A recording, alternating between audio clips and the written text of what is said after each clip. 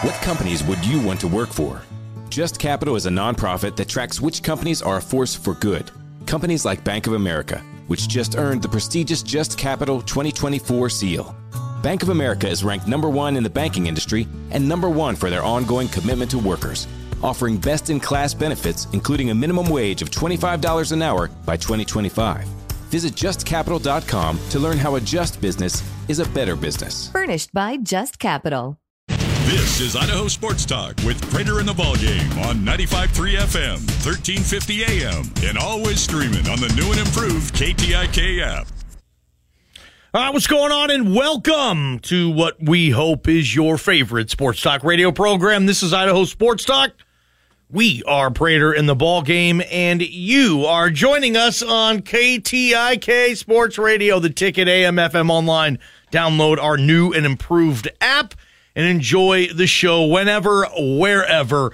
Good stuff. 208-424-9300 on our Cloverdale Plumbing text line. Appreciate those guys.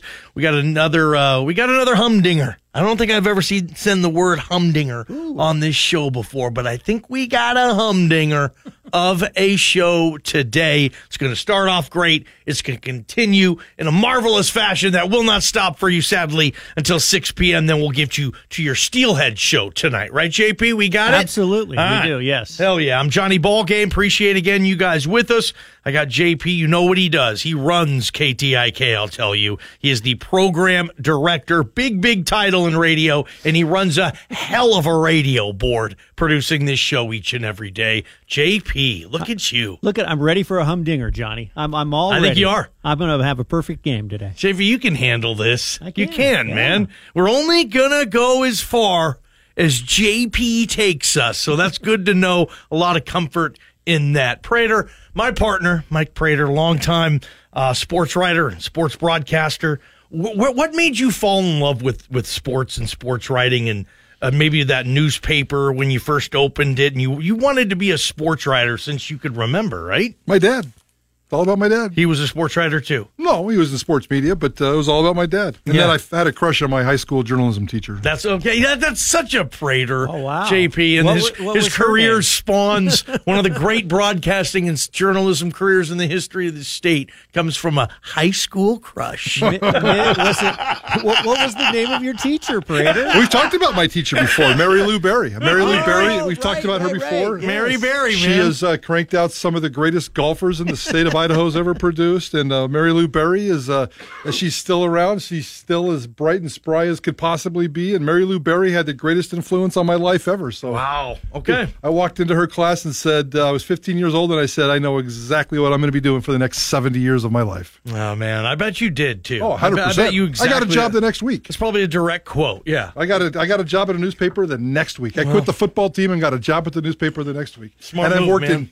I've worked for a daily paper every day since I was like 17 years old. Because, you were with the Idaho Press right now. Yeah. And you were with that other place forever. You can say the Idaho Statesman. Idaho Statesman. Yeah. And then you were in the Bay Area. You were in Salt Lake. You were in Twin Falls, Idaho. Washington, D.C. D.C. I forgot about that. You had some interviews for some pretty big gigs over the years, didn't you, too? Bastards didn't give me the job. They didn't. Can I say that word? I just said that word. I just said a bad word on the radio. You can say bastard on the air. Okay, I just did. What was the one gig that you interviewed for that, damn it, you wanted, and it did just, The New York Post. New York Post.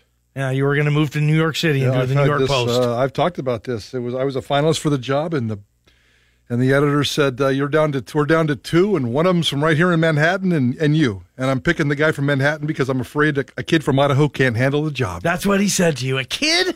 From Idaho. Yes, sir. Wait, this is New York City. This is not Idaho. I was like on the 72nd floor of some kind of big skyscraper, and the guy broke my heart. I never forgot it since. Gosh, man, that's a great story. I think I've heard that story, yeah. I've told that story a few times on here. Who worked at the Post at that time, Prater? Was that like a Lupica? Who was that? Oh, crap. I don't remember now. Ray Roden, or what was his name? William C. Roden. I don't know. New York had, Anderson. There was a Dave Anderson, I think. Yeah, you guys are just throwing darts now. Just stop. Just stop. Just stop. Mike Prater, this is your life. That would have been awesome, man. Prater in Manhattan. Oh, man, anyway, good stuff. Prater, we're going to continue our Kellen Moore conversation today. A couple of cool things with Kellen taking the job for the Los Angeles Chargers. We'll examine the career he's had with Brandon Staley, the coach of the Chargers. We might as well just change this from Idaho Sports Talk to Kellen Moore Sports Talk. Yeah. I mean, we've just been all week long, and we've had a blast doing it, and we can't wait for this to continue. We're going to hit you hard today with 3 different segments on Kellen Moore. At 3:15, Dirk Cutter is going to come on here live and talk about Kellen Moore and his fit. And I do like the Brandon Staley angle at 5:15. Kellen Moore and Brandon Staley, his new boss, have gone head-to-head twice. Mixed results. But in both occasions, Brandon Staley, I like to say, kicked Kellen Moore's butt at halftime and in the second half of both these games. He dominated Kellen Moore after halftime adjustments in both these games, dominated Kellen Moore's offense in both these games, and then still turned around and hired him. So there's some kind of power in Kellen Moore that we do know around here, obviously, but what did Brandon Staley see in him? I just beat this guy twice. Not necessarily on the field because they split in terms of the win and losses, but in terms of the results. And he still had enough intrigue in Kellen Moore. We're going to dive deep into that very interesting combination. And then at 4 o'clock ball game, I love this conversation. Kellen Moore versus Easton Stick. Easton Stick. You may have heard that. No one has ever said that ever in the world, by the way. Kellen Moore versus Easton Stick. You just started it. Every radio segment in the history of Sports Talk Radio has been done 1,000 times. Today at 4 o'clock, we're going to be doing a segment that has never been done before. Yep. Kellen Moore versus Easton Stick. If you haven't, you know who Easton Stick is. He's the great North Dakota State quarterback and is now in the NFL. Oh, he's with the Swear jar. There's the Swear third. jar. My 3 IOJP $1. There's the Los Angeles Chargers quarterback room is going to have Justin Herbert, Kellen Moore, and Easton Stick. And I present you with this crazy question, ball game. Who had the better college football career? Kellen. Easy Kellen peasy. Moore, Easton Stick. Oh, you're just going to automatically say Kellen? Kellen had the greatest everything ever. Kellen Moore was 50-3 and played in what?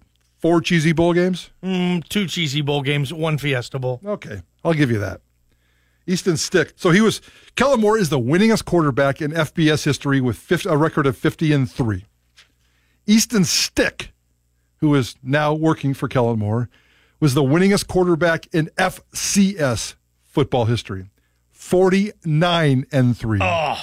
1 win shy of Kellen Moore. But here's the caveat. 4 national championships. Easton Stick does, yeah. 4 national championships. Wow. Now, I know FCS, FBS, Kellen's playing the big dogs. Easton Stick's playing whoever they can get on their schedule there. I get it. I get the perspective. But who had, on paper, a blind resume? Kellen Moore with 50-3 and mixed results in bowl games. And Easton Stick, 49-3 with 4 national championships. Ball game. I ask you this question again. Who had the better college resume? You know what? I'm going to save that answer for about an hour. We're going to talk about Kellen Moore versus Easton Stick, but I would like to read, if we can get a few of these. What do you guys think? Has Prater sold you on that? Easton Stick, 1 less win, but 4 national championships. Did Kellen Moore not have the greatest college career in FBS or FCS quarterbacking history? What do you think? Text us your answers for that. And Prater, 5 o'clock.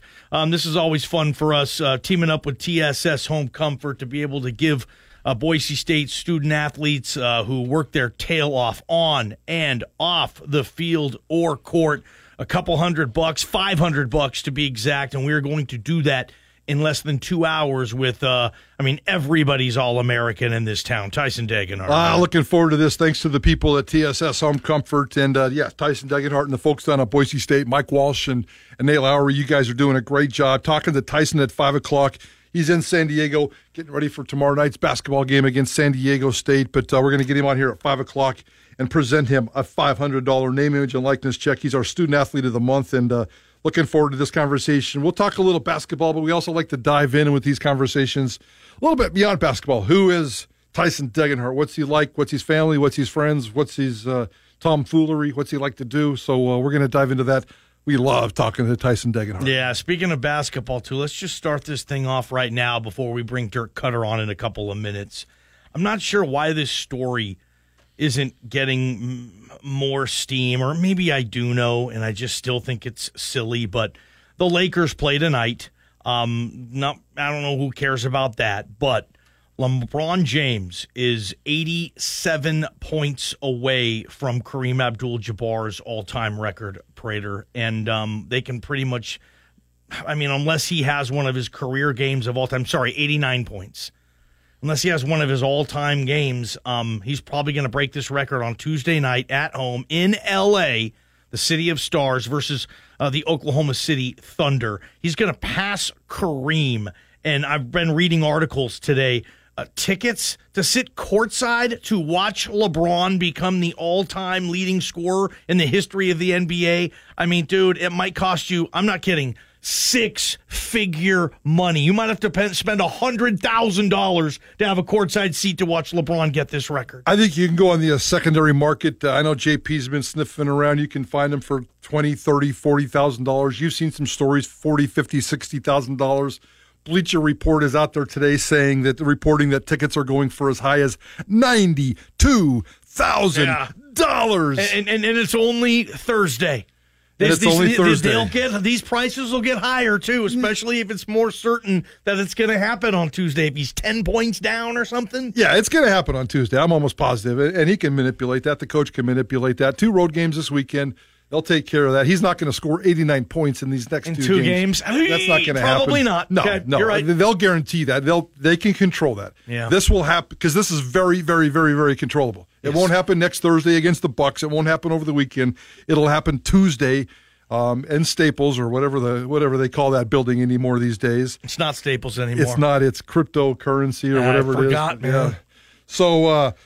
I'm just thinking about $92,000, $52,000, $32,000. Obviously, if you can afford to spend that kind of money on a ticket, it's no big deal to you. There's people in L.A. who spend that much money at lunch. So going to see as you put it before we went on the air, a very important piece of history, I can see where they would want to do that. The buzz thing really I'm very curious about. Jabbar broke the record, the scoring record, Wilt Chamberlain's scoring record in 1984. I remember that game very specifically because it was happening. It happened against the Utah Jazz. I remember the play. It was a baseline hook shot. The Jazz that year, 1984, played a whole bunch of their home games in Las Vegas at the Thomas and Mack Center. So this game was in Vegas. It was Jazz home game in Vegas? A Jazz home game in Las Vegas, 1984. Wow. Marcus Eaton on the defense. Magic Johnson bringing the ball up. Magic Johnson throws it to Kareem, who goes baseline with a hook shot. Baseline with a hook shot. And nails it. And there is the record right there. That was a massive, massive deal. Now, obviously, times have changed. In 1984, we were still breaking into television and breaking news and all this kind of crazy stuff. And it was a very, very important deal. Maybe it was because I was in Salt Lake City and it was live on TV, and I had a bunch of my buddies in a room in an apartment, and we were watching this game, and it was very, very cool to watch. But a lot of buzz, a lot of national buzz back then. Kareem Abdul-Jabbar was very polarizing, a lot like LeBron James is now. A lot of people didn't like that man, and a lot of people loved and worshipped that man, kind of like LeBron James right now. Kareem Abdul-Jabbar got massive attention. LeBron James's record chase is getting whispers. Not much. Doesn't feel like it. It's right around the Super Bowl, too. Maybe you can make all the excuses, but I think it comes down to one cold-hearted fact, JP.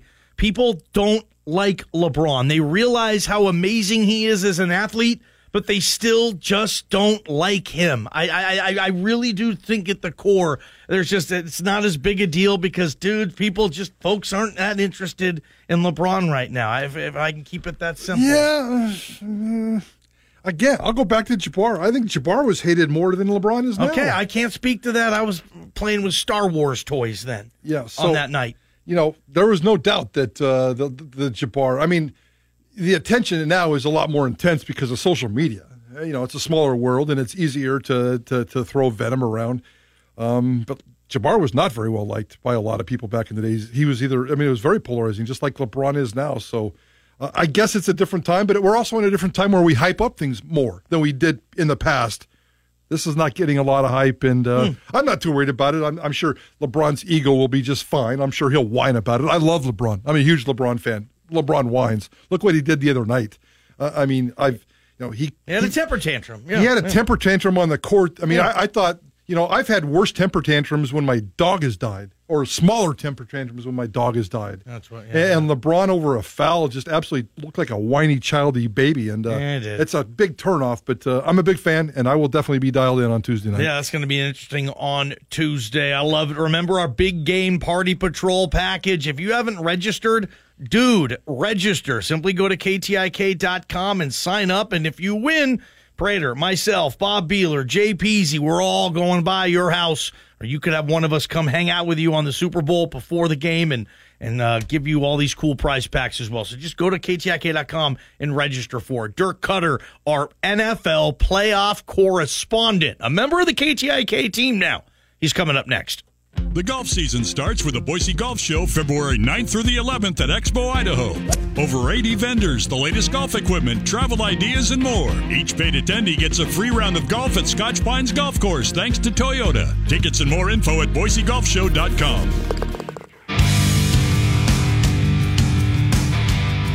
Idle Sports Talk, Prater in the bowl game, joined by our NFL playoff correspondent, Dirk Cutter. And Coach, first thing I'm going to ask you is, you heard those commercials. You got Prater trying to push a Subaru on you. You got me trying to get you to buy a bouquet of flowers. I'm sure both those, Dirk. I'm sure you're buying right in, huh? I was getting a chuckle, and when Mike was reading off those car prices, I was actually might have even been laughing out loud. Why? Why were you laughing? What? Do I not sound like a car salesman, or I'm too good of a car salesman? I don't know. We'd have to call up the dealership and see how they're coming off the lot. I love it, man. Dirk Cutter with us. Plenty to talk about with Coach here. And I'm just going to start it off. Kellen Moore was unemployed for about 18 hours from the Cowboys to the Chargers. What do you think of the fit, and just for Kellen Moore getting an OC job with the LA Chargers, Coach? Yeah, I think there was something like 8 or 9 OC jobs open still. I think like 7 or 8 today before. But I know every guy that's dreaming of being an OC for those 9 open jobs, their number one job choice was the Chargers. And so I think Kellen's in a great spot. I think everybody wants to work with that quarterback. Yep. You got a defensive head coach.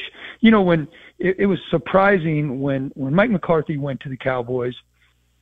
Mike's been a play caller and an offensive head coach his whole career, so it was somewhat surprising that he acquiesced to play calling to Kellen. And I'm guessing, if I'm a betting man, that was a mandate by Jerry Jones, the owner, that Kellen would stay. That just can't be a comfortable position for either guy. And now, you know, with McCarthy probably at the end and on the hot seat going into next year, I can see why he would want to be the play caller. But I think Kellen is in a great spot going to the Chargers and working with that QB.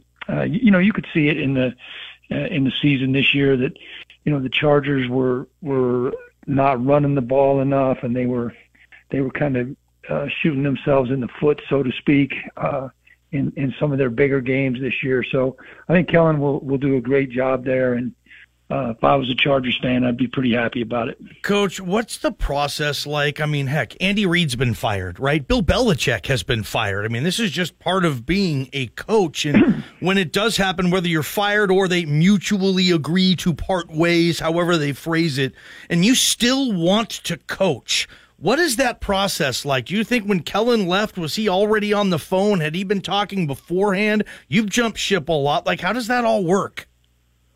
Yeah, that's probably the main place where having a coach's agent helps you. You know, Kellen was busy. No, he probably hadn't been on the phone too much, but I guarantee you his agent had been. And, you know, in this day and age, these agents, they're talking, especially not so much through the other head coaches, but through the GMs and the assistant GMs, through their contacts with the teams. And the general manager staff and these agents, they've got relationships. And so that's where I'm sure, I think Kellen's represented by David Dunn, who's got a bunch of big name quarterbacks and coaches. And I'm sure that, I mean, the fact that it took so little time for when the announcement came to when he had a new job. They moved him right to the front of the list. They probably had some kind of a conversation via Zoom, but they've been doing their due diligence, and I know the Chargers have been looking at some other guys, but a lot of that background work is done by the agents. Dirk Cutter, former Boise State head football coach and National Football League head coach, joining KTIK as our NFL playoff correspondent. We'll get into the Super Bowl here in a second, Dirk, but I just wanted to ask you about, in terms of Kellen and his matchup with Justin Herbert. I don't know how much football you were able to watch, but what do you see in Justin Herbert? And if you had your hands on him for, a couple of days, couple of weeks, couple of months, where would you like to tweak this guy? He's really, really good. He hasn't quite reached that elite level yet. That's Kellen's job. Yeah, I think they actually, in my opinion, they put too much on him. In my opinion, and everyone will say it, I mean, a quarterback's best friend is a good running game and a good play action game. And I believe, if I'm not mistaken, the Chargers were one of the lowest percentage run teams on first and second down in the NFL. I think they were bottom 5. And so, they've got a good solid back in Austin Eckler. He's known more as a receiver, but I think, Kellen has been known that he will run the ball when he's got the right personnel. So I think that a good run game and the play action off of it, like too much in today's NFL, just to survive purely as a drop back passer is tough. And the games when I watched the Chargers, I just consistently thought that they were asking Herbert to do a little too much. All right, let's dive into this big game next Sunday, Super Bowl 57, Chiefs, Eagles. Oh, I know you got your hands in this one. We talked to Quentin Michael yesterday. There's an old buddy of yours. I know Andy Reid's your good buddy. All kinds of connections here, but just give us the early preliminary scouting report. How do you see this game? Yeah, I'll make it real simple. I think this is a game where, an old adage is never bet against the best quarterback, and Mahomes is working his magic right now. I think not too many people are going to argue that he's right at the top of the league as far as quarterbacks. And then you've got another faction of people that are going to say, look at the O-lines and D-lines, and I think the Eagles have the edge on both the O-line and the D-line. I think if these teams have 53-man rosters, they get 46 guys up on game day. I think if you look at the 46 guys that the Chiefs are going to dress out and the 46 guys the Eagles are going to dress out next Sunday, I think the Eagles are better, 1-46. But it's hard to bet and go against Mahomes. He doesn't have the weapons. I actually didn't think that the Eagles quarterback played nearly as good as he had played early in the season. I thought he did not look good at all in the passing game. He had a couple decent runs. He did have a good year, was maybe the leading candidate for MVP until he hurt his shoulder. Yeah. But he's going to have to play better to beat the Chiefs. But the one thing the Eagles can do is they can run the ball, and not only can they run it with their running backs, but their quarterback run game is probably the strongest in the league. Well, we're not going to ask you to make an official prediction until next week when we have you on for the final time, Coach. We'll give you a week to talk about this, and I'm with you. For me, it's the quarterback and the coach, Reid Mahomes, versus the roster of the Eagles, and I'm not just certain how that's going to work. But I do want to ask you, you said, and I quote, coaching is a young man's game, and I'm not young anymore. Well, neither is Andy Reid. You're a good friend. You've coached with him at multiple stops. He's, I think, a year younger or a year older than you. You're basically the same age. How long do you think Andy Reid stays on this NFL grind? I mean, he does have Mahomes. It probably takes a lot of the edge off, but do you personally see Andy Reid doing this till he's in his late 70s? He's 64. Yeah, he's 64. I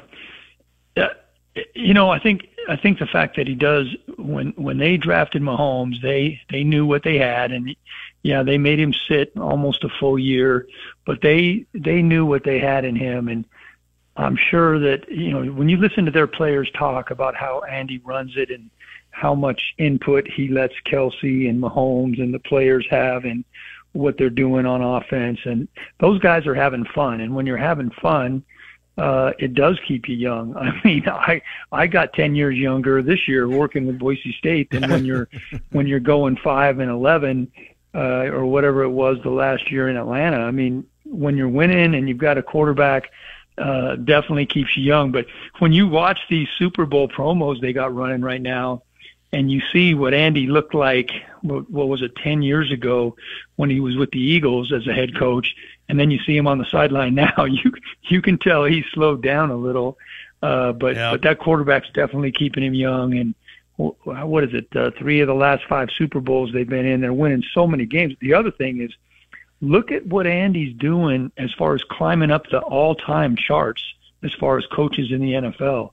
So Andy is not an ego guy, but I'm sure he's got people telling him, hey, you can reach this milestone or that milestone, and he's already reached some of them. I mean, I think he's going to be a Hall of Fame coach, but I mean, he's approaching some real milestones as a coach.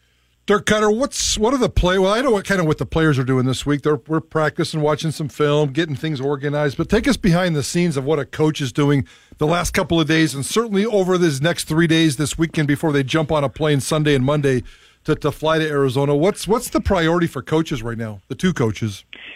Yeah, unfortunately, I was never actually in that situation with the 2 weeks to the Super Bowl. But when I've talked to guys in the past, they all say, and I know Andy's doing it, is they want to treat this week as far as installation like it's a regular week, and they're going to try to get a good chunk of their game plan, 75% plus done this week, and treat this week like a regular week, because they know once they get on site, things get crazy, between the media day and NFL honors and all the other stuff they got going on. Everybody's got family, and they're trying to get these guys to get their tickets all taken care of this week. But it's just such a huge operation. So they're wanting to get their game plan in on a normal schedule and then tweak it. And one thing you got to remember, these teams now have 17 games of video to look at, and usually when you're doing a breakdown on your opponent, you do a 4 to 5 game breakdown. So in the days leading up to travel and maybe even into early next week, I'm sure they're going back into games early in the season, and they're looking to uncover any nugget that might help them get a little bit of an edge next Sunday. Dirk Cutter with us, and I don't know if you had to go through what Kyle Shanahan went through last week, Coach, because I remember when I was growing up, every team dressed 3 quarterbacks. Now nobody does. And what happened last week, and with the 2 quarterbacks gone, they had to figure out they couldn't even throw a pass in the second half. Coach, would you be in favor, and maybe you've talked about this in NFL circles, of having that emergency quarterback spot where you're allowed to dress a 3rd quarterback, and if you play him, then you can never go back and play the other 2 guys that game, but it doesn't count against your 46 or your 53, Coach, but you get that guy at least dressed up on the sidelines to possibly eliminate what we saw last week? Yeah, I would definitely be in favor of that. And, that was just such a, I don't want to say unfair because it's part of the game, but it was just hard to watch because, right when Purdy went off to the sideline and you could tell it wasn't good and that he wasn't going to be able to throw. And then once you put that second guy in as a coach, you are crossing your fingers if your other guy can't go back in. A lot of times you're telling your first guy, hey, you got to stay up as the emergency, even if it means going in to hand off. And, I'll bet money that if Kyle Shanahan had it to do over again, the one thing he would have changed is it was still a 1-score game when they got the ball back right before the half. And, a lot of teams in the NFL do go into their 2-minute offense before the half, no matter how far back they are.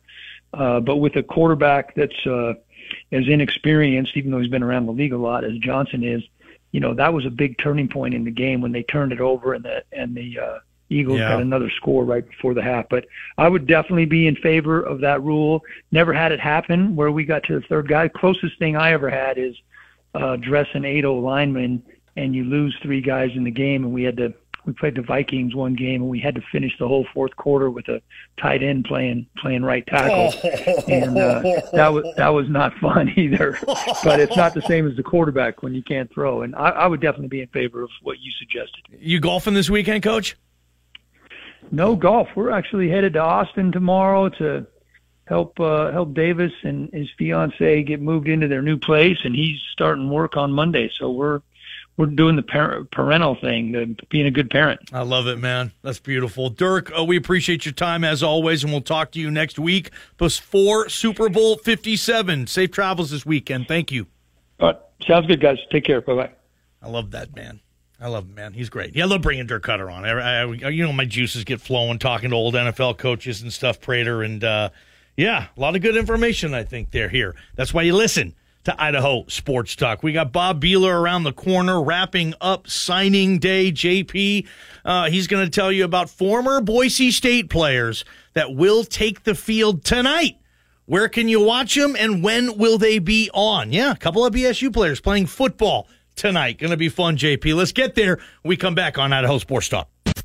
Sports Radio 95.3 FM and 1350 AM, The Ticket. From the RoPaint.com studio, hang around. We've got Bob Beeler with Bronco Focus coming up. Bob in San Diego, getting ready for tomorrow night's Boise State-San Diego State game. But first, this Ticket Sports update. There is football on your television tonight, and while it's not the level of the NFL or college, but it will be a step above the NFL's Pro Bowl games. I can guarantee you that. The East-West Shrine Bowl from Allegiant Stadium in Las Vegas tonight. On the West roster, you've got former Boise State offensive lineman John Ojukwu.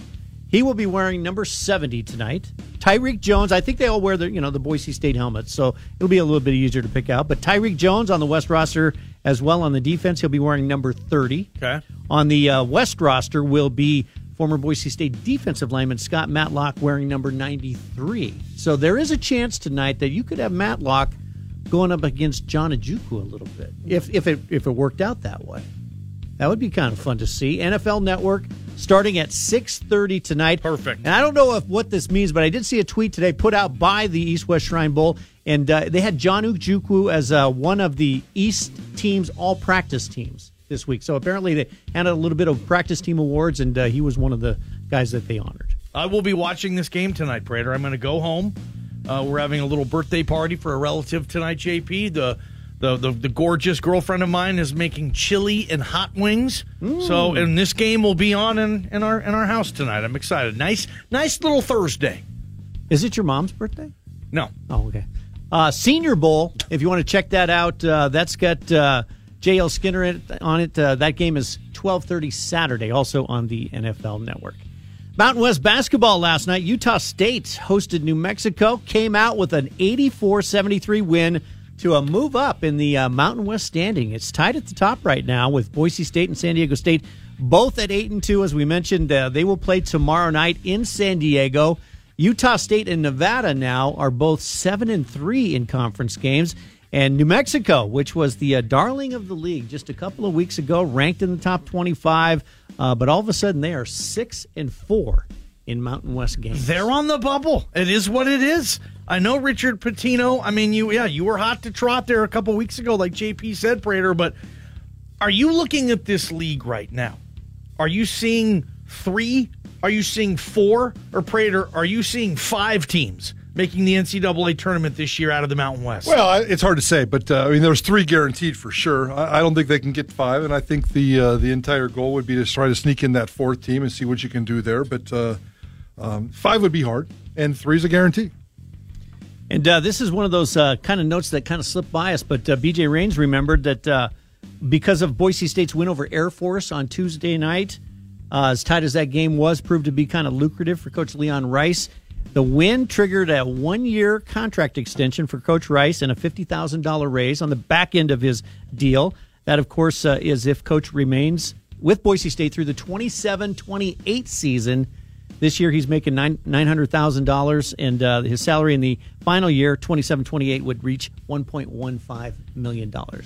I know Prater loves these clauses. The 18 game. Yeah, it doesn't matter to me. I mean, if Boise State wants to make 18 games an important standard, then that's Boise State.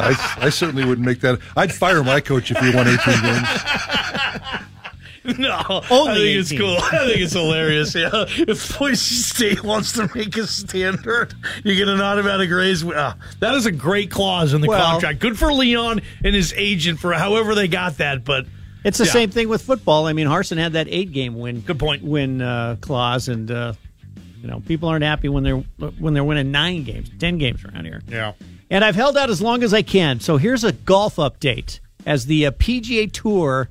Is it in California? The Pebble Beach Pro-Am this week is being played on 3 courses on the Monterey Peninsula. Yeah, pull that up on the TV, Johnny. I'll switch it over right now, JP. Your leader is Hank Laboda at -8.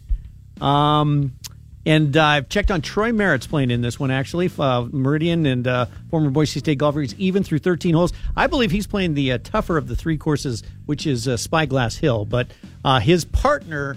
I looked him up as, I think, a CEO of a money management. That's his amateur. Well, maybe CEO Troy of a money can learn a little company. bit from him and help manage his money. There you go. Yeah. We all need some help here and there. No question. Bob Beeler coming up. How about this, guys? Zamzows is hiring up to 80 people for both full and part-time positions at all 13 of their locations throughout the valley. There are 3 ways to apply. In person at any Zamzows store. That's 1. During an open interview every Thursday and Friday from 3 to 5. That's 2. And online by visiting Zamzows.com. Bob Beeler, let's wrap up football signing day on Idaho Sports Talk. Sports Radio 95.3 FM and 1350 AM. The Ticket. This is Bronco Focus. With the voice of Boise State Athletics, Bob Beeler. Bob Beeler, Bronco Focus, putting a nice little bow on another signing day recruiting period wrap up with the Boise State Broncos play-by-play broadcaster Bob Beeler. All right, Bob, what do you think is the best thing about signing day with the way it's done now? Well, it started in 2017, and if I was somebody in the group of 5, I would fight like heck to keep this system where there's an early signing in December and then one in February, because it sure seems that there is less anguish for schools like Boise State. They don't have to keep their recruits over Christmas, over coaching changes, and I think at least in the time I've been here, it has benefited Boise State. It has benefited schools like Boise State because you're able to get who you've worked hard to try to become Broncos, and you're able to sign them. The SEC is making noises that they want to change it back to the original way, and they're leading the charge with the idea, saying it's just so much for the coaches to handle in December that, it's burning them out in December. Well, the signing day, for the most part, comes in the group of 5 bowl dates, not the SEC bowl dates, which are a little bit later. They are doing it, wanting it to change back, because I think they realize that, especially the schools that change coaches, that they might have a chance to get some of the players away from the group of 5. So, guys, it's only happened since 2017. You look at Boise State's signing class yesterday, in which there was no really high school scholarships that were given out. They gave them away in December. And I think if I'm a group of 5 team, and I know sometimes it's hard to stop the Power 5s from getting what they want, but I dig in and I want to keep this. Yeah, certainly from a group of 5 perspective. Okay, Bob, let's flip this. What's the worst thing about the split signing period? Well, I'd say that it's the pomp and circumstance. I remember signing day when there was only one being a really big deal. We'd have a show somewhere. We'd interview the kids on the phone. We'd talk to the coaches. It seems like with the season still going, you lose that in the month of December. You don't get the pomp and circumstance. I mean, to me, signing day at that point was like Selection Sunday for the NCAA basketball tournament, or maybe even the opening weekend of the college football season. Again, so much clutter in December. Campuses don't throw the party that they used to, and I think that it kind of devalues it a little bit and maybe doesn't make it as big of a deal as it used to be. And maybe that's not good for the sport of college football, honoring the seniors that are in high school that are signing letters of intent. Bob Beeler, Bronco Focus. We do this every day right here at 3:45, getting you Boise State news in the first hour of Idaho Sports Talk. Bob Beeler on the call at San Diego State on Friday night. Right now, talking about signing day wrapped up on Wednesday. Boise State's got 34 new players, 8 new seniors, 7 walk-ons. Bob, it's a whole different football team right now, but in terms of this recruiting, in terms of from the recruit's point of view, what are the pros and cons for the kids? And I'm trying to think about that, and I think there are both pros and cons. I think the players that know where they want to go, that through the process of, a lot of this recruiting takes place at either the sophomore or the junior level, that have an idea, that have a relationship, that know they want to go to Boise State or whatever school they want to do. I think it's a benefit to them because then they can sign as soon as the season's over and then just concentrate on either coming in early to their school to get to spring practice or maybe just enjoy the final semester of their senior year. I'm thinking maybe some late bloomers, it might be a con because maybe you could get to a spot that you would like, but maybe they would already have their scholarships allotted. So if the signing day is early, maybe you don't have a chance to get to that Boise State if they've got their spots that are already tied up. I'm sure that, it's probably about 50-50 of whether players would prefer it to be later or would prefer it to be earlier. I have to admit, when they were talking in 17 and the thing came in December, I thought it was going to be about 50-50. I thought about 50% of the high school seniors would sign early and 50% would wait. I say it's about 95-5 now, wow. and certainly at the higher level where you just see all of the seniors signing. I'm sure there's pressure by the teams that want to lock them up, and maybe you feel that you're going to let opportunity slip if you don't sign in December. So, they're never going to do something for what the recruits want to do, and I think it would probably be split if you ask them. Bob, this is a great summary of the pros and cons of this signing day, and certainly it's going to be an issue with college football over these next couple of seasons. It's not anywhere near as popular as it used to be, so what else do you think's hurt that popularity of signing day? Well, I think the transfer portal has hurt it because I think there's more interest and excitement in who's coming and who's going than there is signing high school players. I mean, you look at Boise State, we had Ashton Jeanty last year, who was somebody that came in and made an impact. But across the country, there are not that many true freshmen, and especially with the COVID year where veterans are getting an extra season, it's making it a little bit more difficult for freshmen to get on the field as a true freshman. So I think the transfer portal is probably more exciting to a lot of fans than signing day is, because somebody's going to come in and it's going to be that free agent that's going to really make a difference for your team. So, you look at Boise State, they get 5 or 6 guys in, they lose about 7 or 8 to the portal. Not anybody that was really like, oh my God, we lost this player. I mean, Sam Bidlack was a backup quarterback. Jackson Cravens was a backup defensive lineman. Tyneil Hopper went to Michigan State.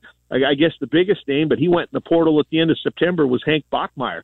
But again, I think the portal is something that now is taking much more interest away from signing day. Bob Behler, Bronco Focus, and I know you're all business, Bob. You're the best, but you are in San Diego and you travel a lot with this team. When you are in San Diego in early February where it's ice cold here and it's not where you are, do you take the sunshine in? Are you at the pool right now, Bob? How's it going? I am sitting at the patio. I'll make you guys mad. In the sun, overlooking the pool. Now, the pool is just a little too cold for me to go in right now.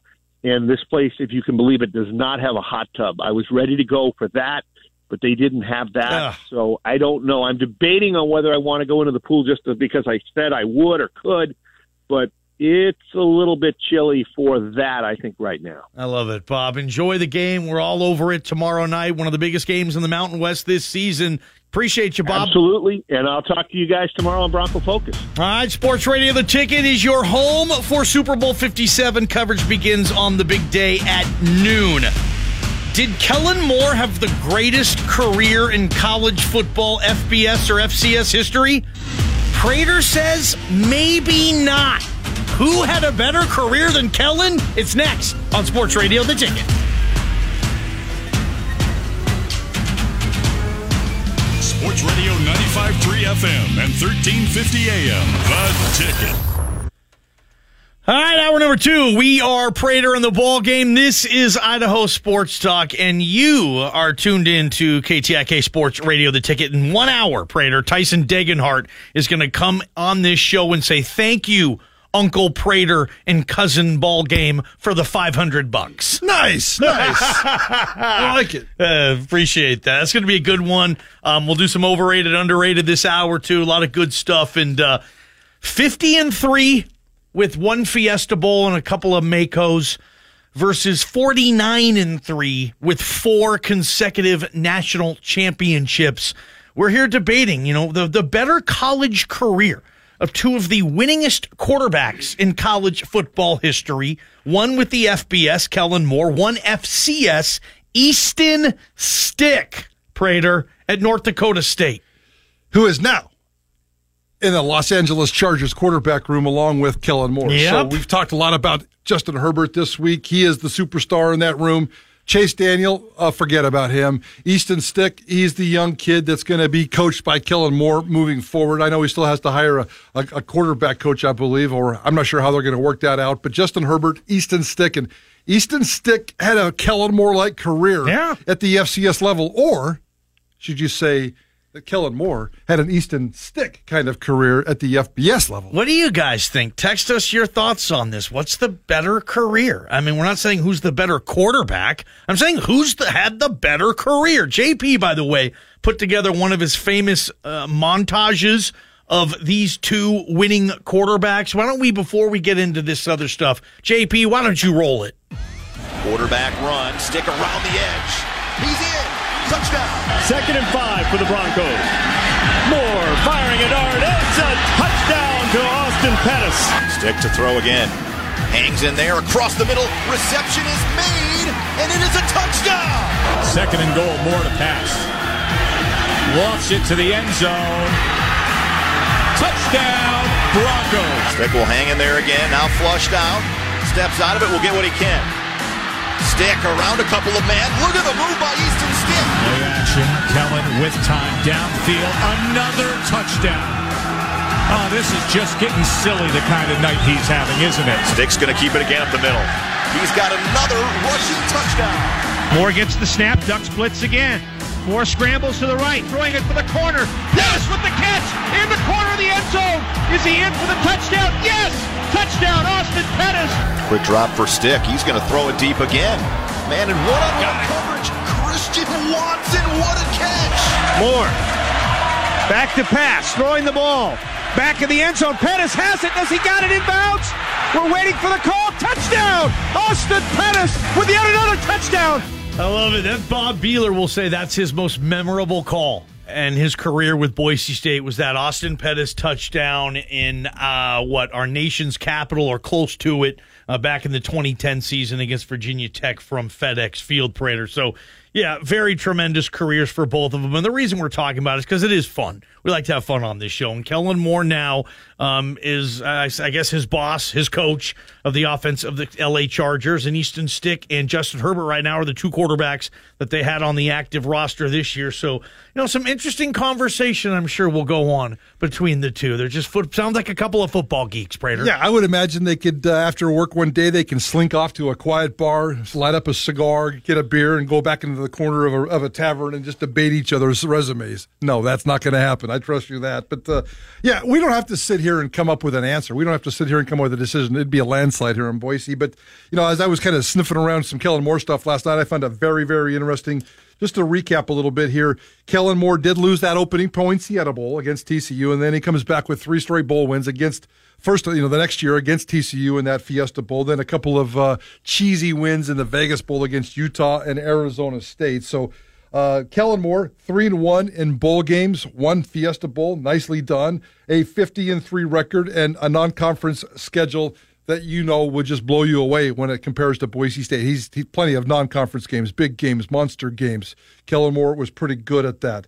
Here is Easton Stick's record. And just to clarify, too, he played 5 years at North Dakota State. Redshirted. His redshirt freshman year, with him on the bench, never playing a game, they won a national championship. Then he won 2 national championships playing. He didn't win it. He lost the national championship game his junior year, and then he won a national championship game his senior year with an undefeated season. So As a starting quarterback, just like Kellen Moore, as a starting quarterback, he holds the record at the FCS level, 49-3. And then he played in and started 3 national championship games while he was at North Dakota State. They won 4 national championship games. So that's kind of his record. I did go back and look at the 4 years that Easton Stick did play. And here's obviously the one big difference.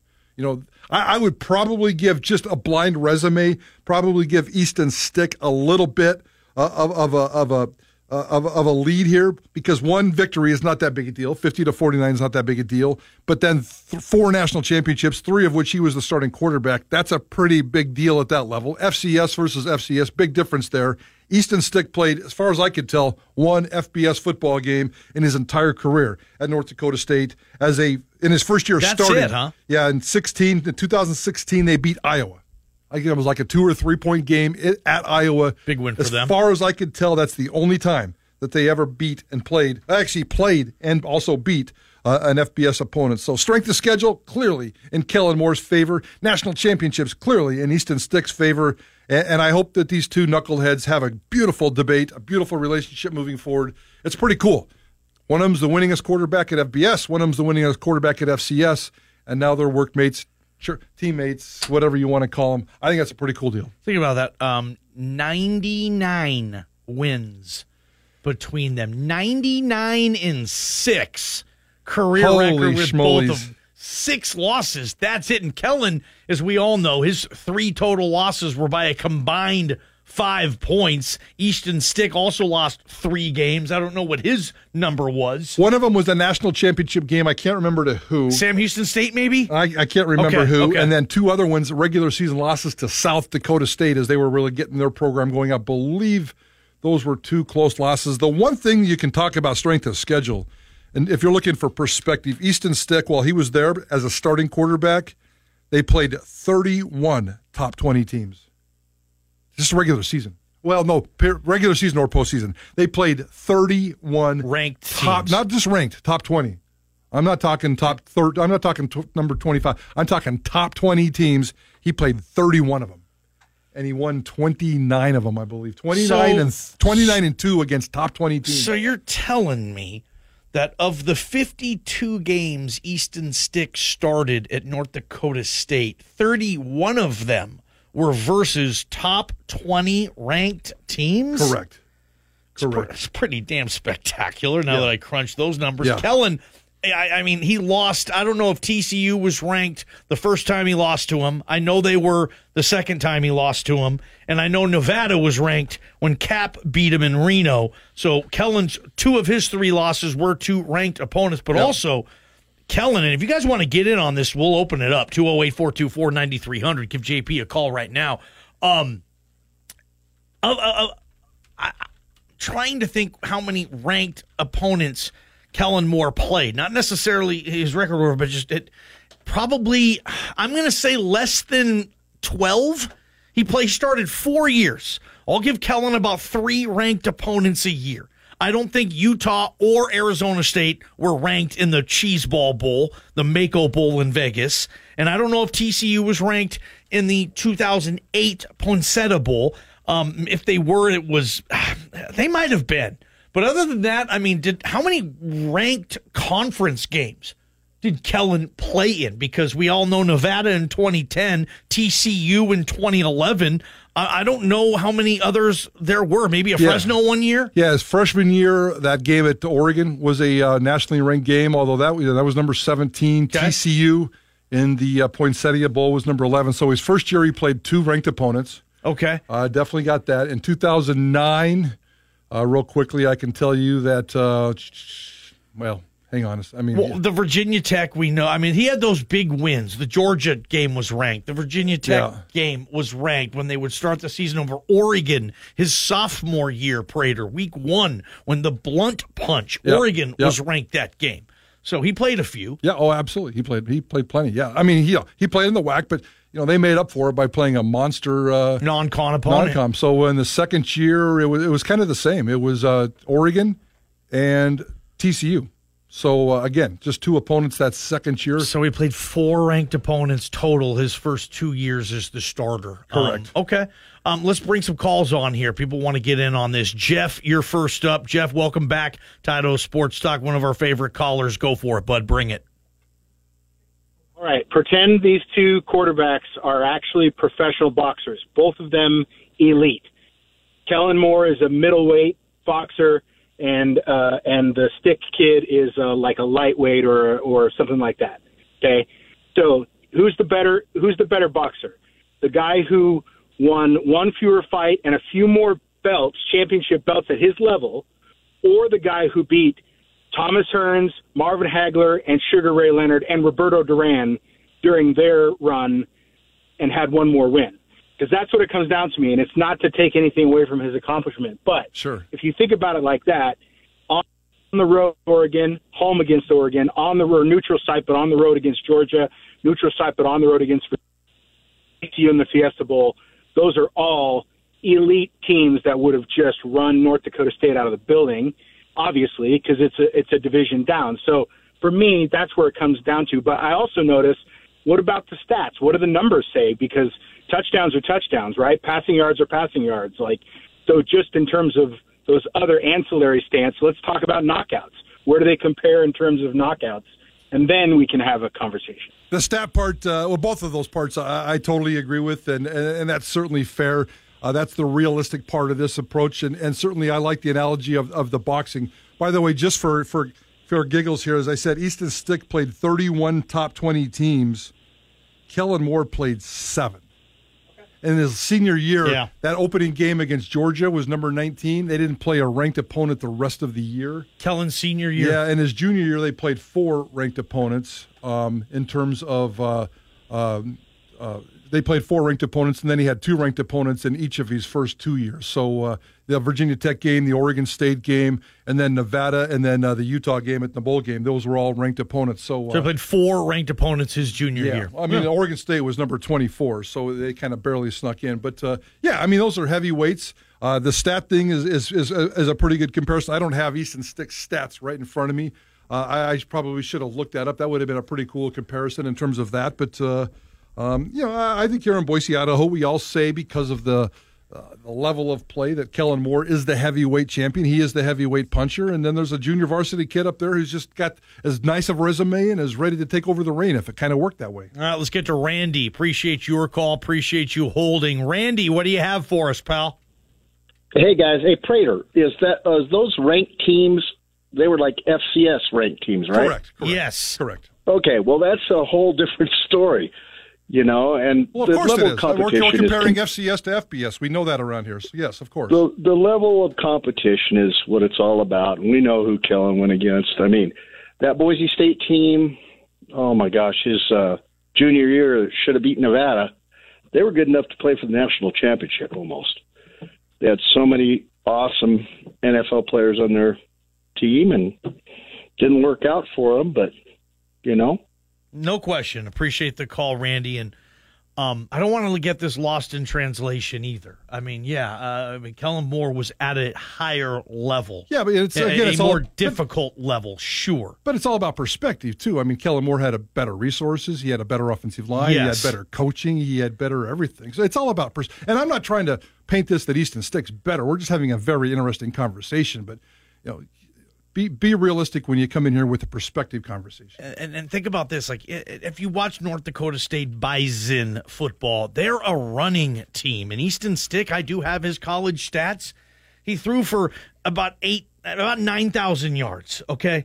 Kellen threw for a lot more than that. 88 touchdown passes, which is respectable. But look at Easton Stick's rushing stats. He ran for 2,500 yards in 4 years, okay? And 41 rushing touchdowns to go along with his 88 passing touchdowns. So Easton Stick, he can say, hey, you can look at my stats too. They're certainly very comparable and obviously, historic for that level of football. But, great careers, both of them. And we're not saying who's better. We're just saying who had the more accomplished career. Yeah. And I don't want to take anything away from the FCS. The fact that Easton Stick played 31 games versus top 20 FCS teams. That's still a really challenging schedule for that level. Correct. And the dude barely lost. So Correct. He lost 3 games, Prater. Again, we're talking 50-3 versus 49-3. It's a really cool stat, and I'm glad, even in the FCS, that Easton Stick just didn't get that one last win.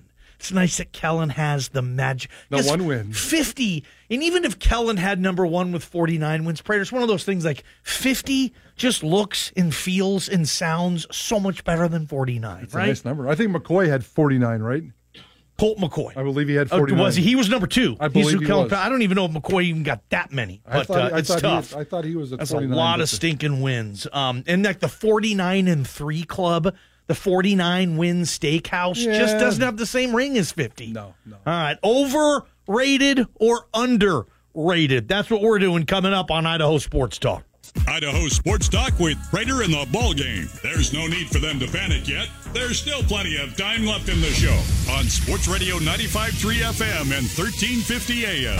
The Ticket. Idaho Sports Talk with Prater in the ball game presents Overrated, Underrated. Lots of different topics with no middle ground. You can tell us what you think on the Cloverdale Plumbing text line at 208-424-9300.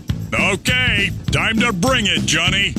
Oh, this is going to be a fun one. JP, Prater, we get to learn more about these lovable yahoos with every single edition of Overrated and Underrated. They might think it's this is all something that has to do with me and my life. We know that's the fact. And that's the fact, Jack. Okay, JP, I'm starting with you.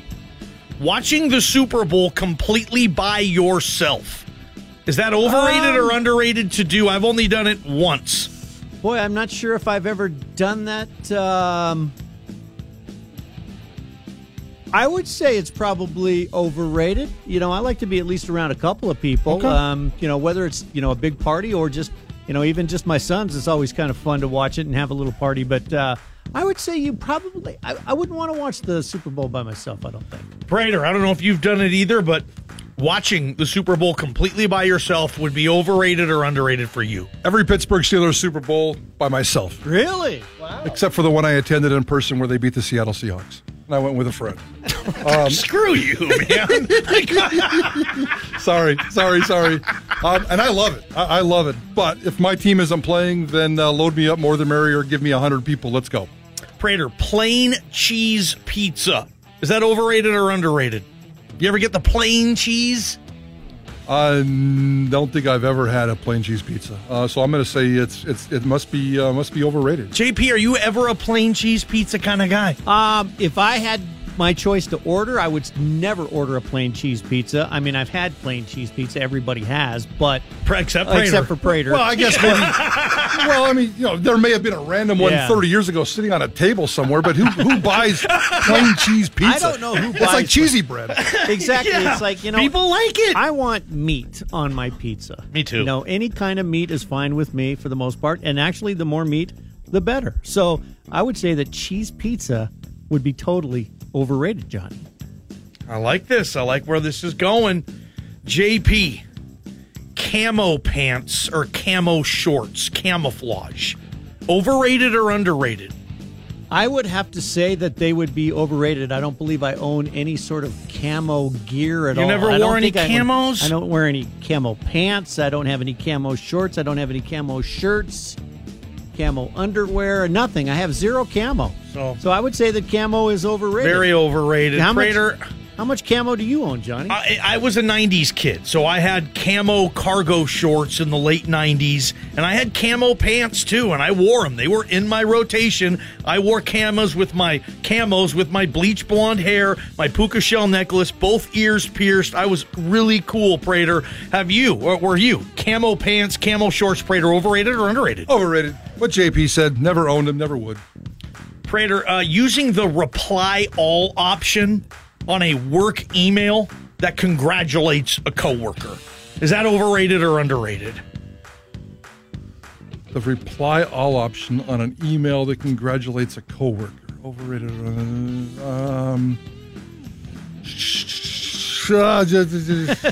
I mean, I don't do it. I don't hit reply all. I don't like to cloud up people's email or mess with their time. So I guess it's overrated. But is it rated? Maybe a push. JP, you do this. I do what? You hit the reply all button. We're all on the same email chain. When somebody gets a promotion or does well, hey, congratulate Rick. I am not that guy. I have never hit reply all on a congratulatory email. Johnny, to take that back. Okay, you guys are fighting over something here. I thought that seems like JP's like a reply all guy. If anybody in this office building is listening right now, stop hitting reply all on a congratulatory email. Send it individually. Hey, congrats. You don't need to hit reply all. Like Prater said, all it does is junk up. All of a sudden I got 20 emails I got to delete without reading them. Totally with you guys. No, overrated, Johnny. JP, toilet bidets. I don't know if you guys have a bidet at your house or if you've used a bidet. Overrated or underrated? The bidet. They're coming back in waves, guys. Waves. I've never used one. What? I don't believe I've ever used one, Johnny. I would have to say that it's probably underrated, though. That's odd you would say that if you've never used one, but okay. Well, I know what they are. Yes, absolutely. Prater, bidets, overrated or underrated, pal? Come on, bring it. Yeah, highly underrated. We should all have them. I've used them, mostly not in this country, and I think somebody was our Christmas.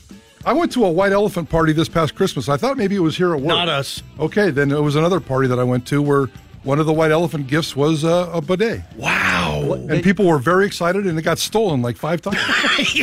People totally dig them, and they're underrated, and they're fun, and they're needy, and sometimes a little messy. They've changed. We bought a bidet for our bathroom. I'm sorry, our bedroom bathroom, and it's changed our life. And I have a hard time using restrooms like here because I don't have my bidet. It ruins my whole thing up, Prater.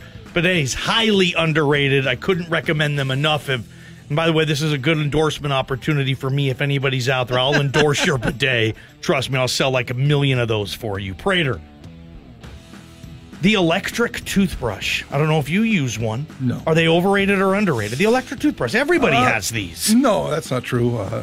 I've never had one. Don't need one. I can brush my teeth on my own. Thank you very much. Highly, highly overrated. JP, what type of toothbrush do you use? I've used electric toothbrushes, but right now I have a manual toothbrush, if that's such a thing. But you know what I use the electric toothbrushes for when they get old is for cleaning. You use them to clean in tight spots around sinks and shower places where you can't really get in there to get all that mold and mildew. So I would say it would be underrated for cleaning, though. That would kind of gross me out, though. Overrated for teeth brushing and underrated for cleaning. How about that? I'd still want to use a new toothbrush just to take those tiny little crevices in your kitchen. Because I would think like, okay, I've used this toothbrush for a year, and now I'm using it to clean my sink. A year? Is that how often you change your toothbrush? I honestly have like 3 or 4 toothbrushes that I'm always using. I have a couple in my shower. I have a couple on my sink. I have an electric toothbrush that my girlfriend got me for Christmas, guys. I've used it twice. Yeah, I'm not a big electric toothbrush guy. I never use it. It's crazy. JP, Super Bowl pregame shows. Like, I don't know if it's 20 minutes, if it's 30 minutes, if you want the whole 7 hours like we're probably airing. The Super Bowl pregame experience. Is it overrated or underrated? I would say it's overrated. I don't need 6 hours of pregame. We've got, on KTIK, we'll have about 4.5 hours of pregame. We'll start at noon on Super Bowl Sunday. I don't need that kind of pregame. But I guess if you're in your car, you want Super Bowl talk. It's good, but I'm not going to tune into it myself. And on TV, absolutely not that much. Maybe 45 minutes. That's all I need. 45 minutes. Forrest? Overrated. I mean, sorry. Underrated. You like pregame? I will wake up on Super Bowl Sunday. Remember, I'm the guy that watched the National College Football Championship, the entire game, and then an entire 90-minute postgame show because I didn't want my football season to end. It's the last football game of the year ball game. I don't get, after next Sunday, I don't get football again till next August. Damn, man. I will wake up on Super Bowl Sunday at 9 o'clock, somewhere between 8 and 9 o'clock in the morning, and the first thing I will do is, after using my bidet, is to turn on the television, and all 3 televisions in the house will have different pregame shows. Now, I'm not going to sit on my couch watching them, but all 3 televisions, pregame shows, roaming around the house, doing everything I need. Just have it on. I want to soak in everything. Anybody that watches CBS Good Morning on Sunday morning Super Bowl or whatever crappy nonsense you're watching on Super Bowl Sunday morning, stop wasting your time. Watch the Super Bowl. It's the Super Bowl. It's the last day of the football season. Prater, the Super Bowl shuffle. The 85 Bears made a music video. It was like #1 hit for a week or two. We Are the Bears shuffling through the Super Bowl shuffle. Was that overrated or underrated for you? You lived it. Underrated. It was a beautiful thing. It was a beautiful moment. I just need to get out of the way and let JP talk about this one. How could you not like the Super Bowl shuffle? Overrated or underrated, JP, your Super Bowl shuffle? Totally underrated because it was true. When they went in with just the cockiest attitude into that came out before the Super Bowl. It's not like that came out after the Super Bowl. It didn't. I'm the punky QB they call McMahon. Blah, blah, blah, blah. When I hit the field, I got no plan. I have it memorized, okay? I'll have you know that I don't know where he got. My son works over at the Record Exchange, right? Shameless plug. He brought home an album not too long ago, within the last year, and gave it to me. And it's literally the Super Bowl shuffle on an album. That is badass. So I have the Super Bowl shuffle on an album. I love it. There you go. JP, throwback uniforms, overrated or underrated? Throwback uniforms. I think throwback uniforms are overrated. I don't like most of the ones. I know don't? That the ones that the Bears usually wear, they look like they're prison uniforms. I know that the Pittsburgh Steelers look like prison uniforms. Those are weird to me. I don't like them. I'm going to say overrated on that. Prater, I love throwback uniforms. Next year, Seattle has already announced they are bringing back like the Steve Largent era uniforms they wore from 76 to 2001. I want to be at that game. Prater, throwback uniforms. Come on, overrated or underrated? Underrated, highly underrated. One of the greatest things in this world is nostalgia. Yes. Americans and human beings on this planet love nostalgia. It makes us emotional. It brings back memories. It triggers feelings that we had when we were little kids, and falling in love with the beautiful sports that we fall in love with now. Absolutely. I don't care how ugly they are, how gaudy they are. Give me nostalgia every single time, ball game. Finally, Prater, Easy Cheese.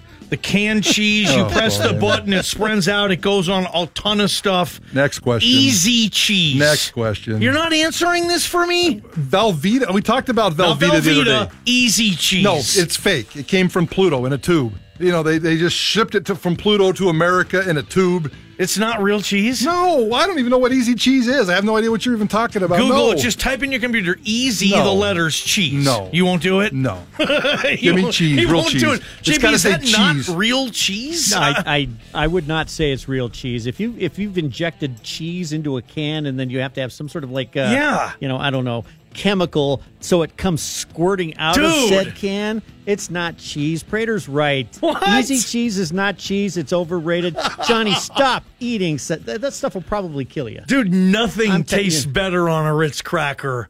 Like if you sit me down. How about some real cheese on a Ritz cracker? Sit me down with a tall glass of milk, a bottle of what is that? A bottle? What is it? A can? A can of Easy Cheese and a whole rack of Ritz crackers.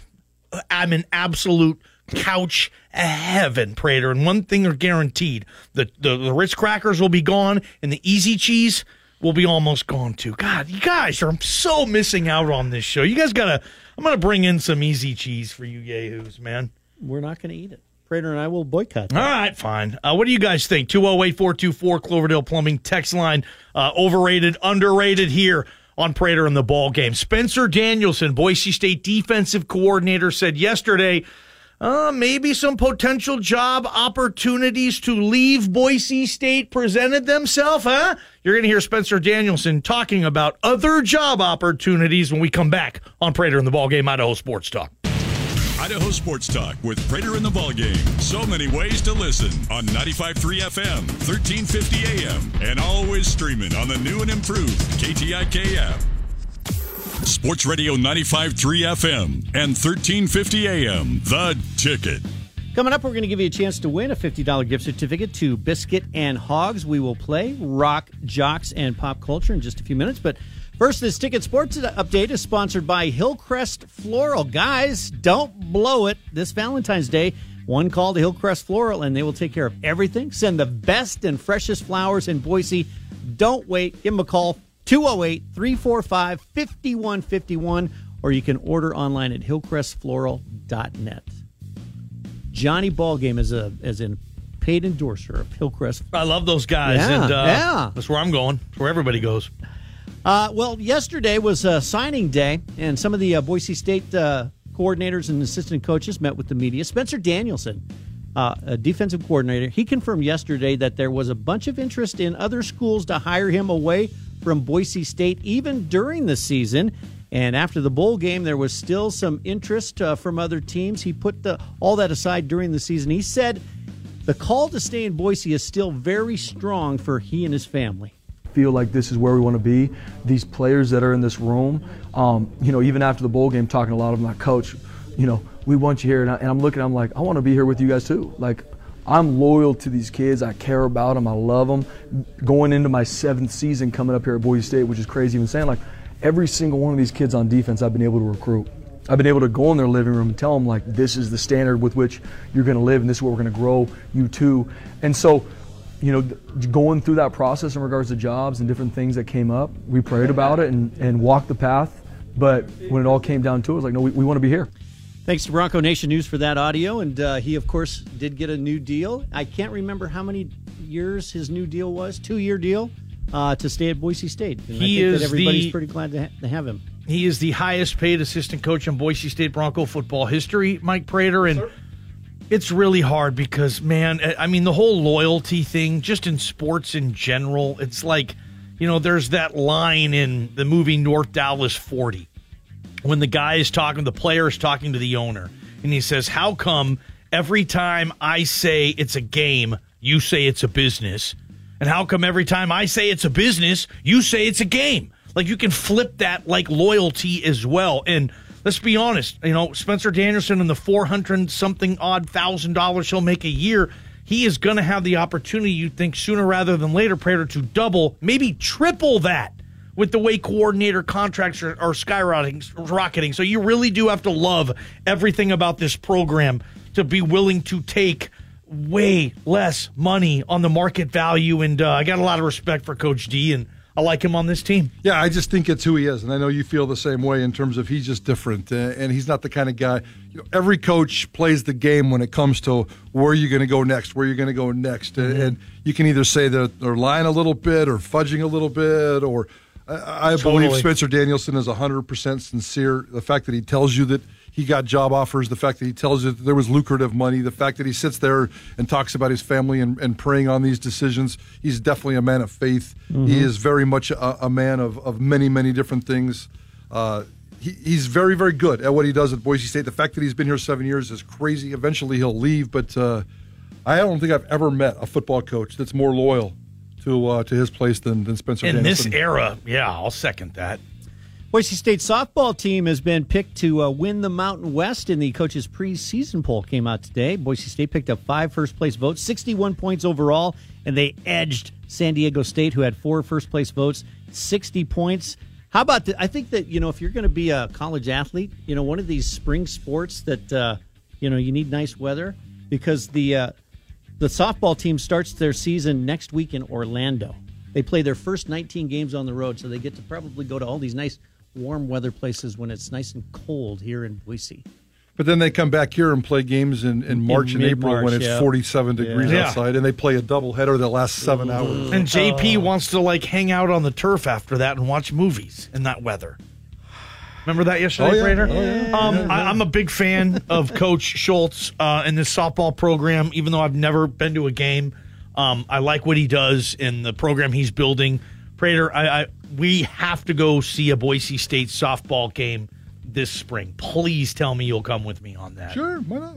I like that sport. It's a great sport. It is. Let's go. Didn't they move the old video board over to the softball field? I think they did, which will look cool over there, just at DLP where they play. And let's go Boise State softball. I don't know if it's a DLP, but it's at the softball. Isn't that right? Two different facilities. Okay. Yeah. See, I've never been to a game there. Come on, ball game. And now that Tom Brady is retired, what are the chances that Tom Brady signs a one-day contract with New England so he can retire as a Patriot? Robert Kraft, the Patriots owner, said he wants to make that happen. Not only do I want it, our fans are clamoring for it.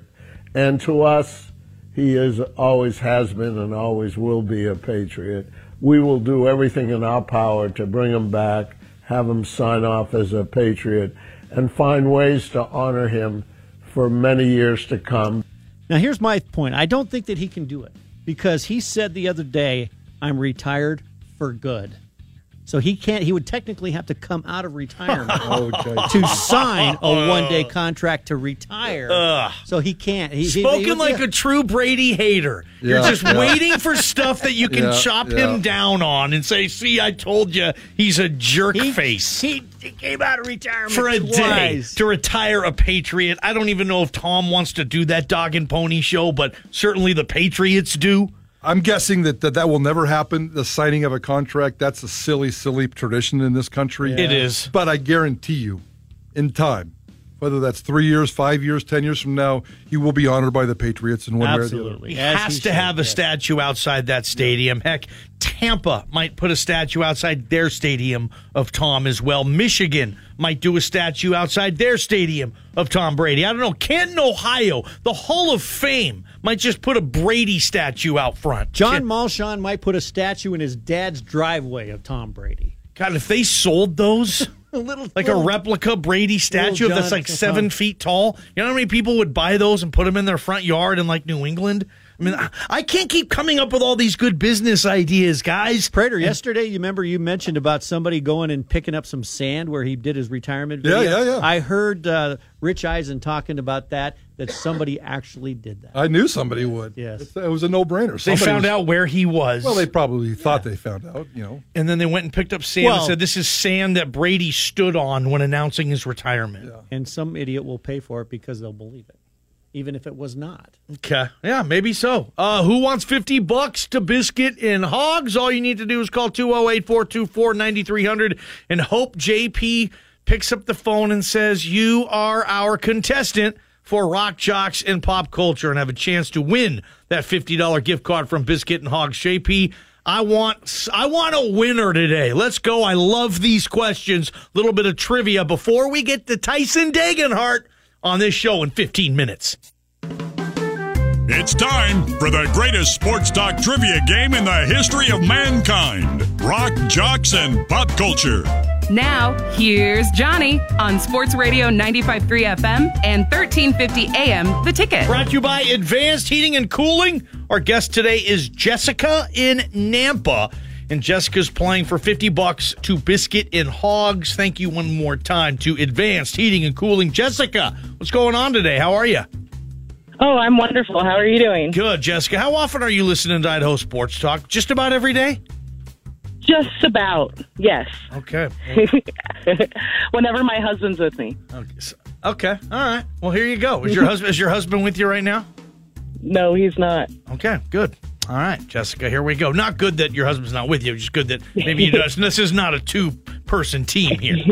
All right, Jessica. I'm just it's a three-person team. I'm going to be relying on these guys. Here we go. Yes, you got Prater and JP. You know how this thing works, Jessica. Let's have some fun. Jessica, what group has a song titled Clint Eastwood? Oh, no. Clint Eastwood. There's a song called Clint Eastwood. Who sings it? What's the name? Clint Eastwood. Clint Eastwood. I don't know if I've even seen his movies. JP, can you help me on this one? Well, no, I can't help you, but you should watch some Clint Eastwood movies because they're good. They're good. You don't know this song, JP? I don't. I wrote down a name of a band, though. Knowing how Johnny's mind works on occasion, I wrote down, Jessica, the Red Hot Chili Peppers. Ooh, I like this. I have a question because I'm still trying to figure out Johnny's brain. Okay. Why did you go there? Why did I go with Red Hot Chili Peppers? What's your reasoning? Because I may need to use that. I know that Johnny likes the Red Hot Chili Peppers. He does. They were his era. Yeah. And this sounds like a 90s, late 90s type of question. So I put those all together and wrote down the Red Hot Chili Peppers because it was literally the first thing that came to my mind. And I have no idea. I have like 0.0001%, confidence. Jessica, this group has a song called Clint Eastwood. Oh, no. You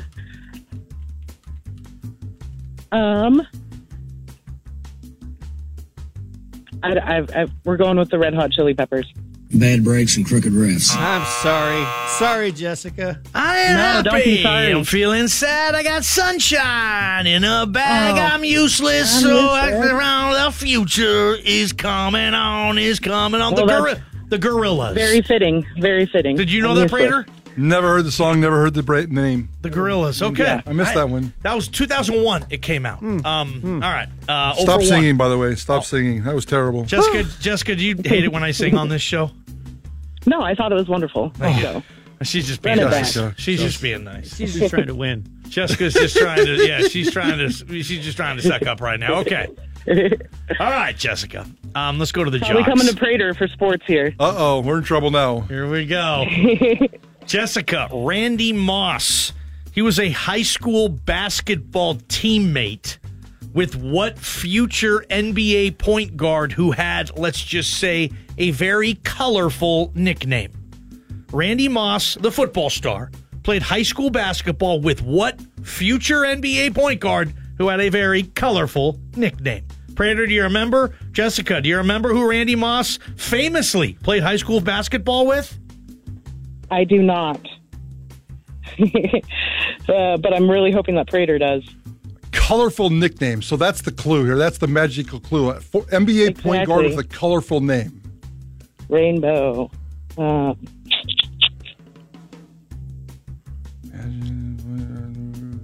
I got no clue. I got you. Oh, man. NBA point guard, colorful names, 80, 90. Yeah, they had the TV commercials of them playing together, Nike. Yeah, I don't know. Gotcha. I don't know. Sorry, Jessica. I'm going to let you Jess. down. No, you're all right. We're going to book an L today. Bad breaks and crooked refs.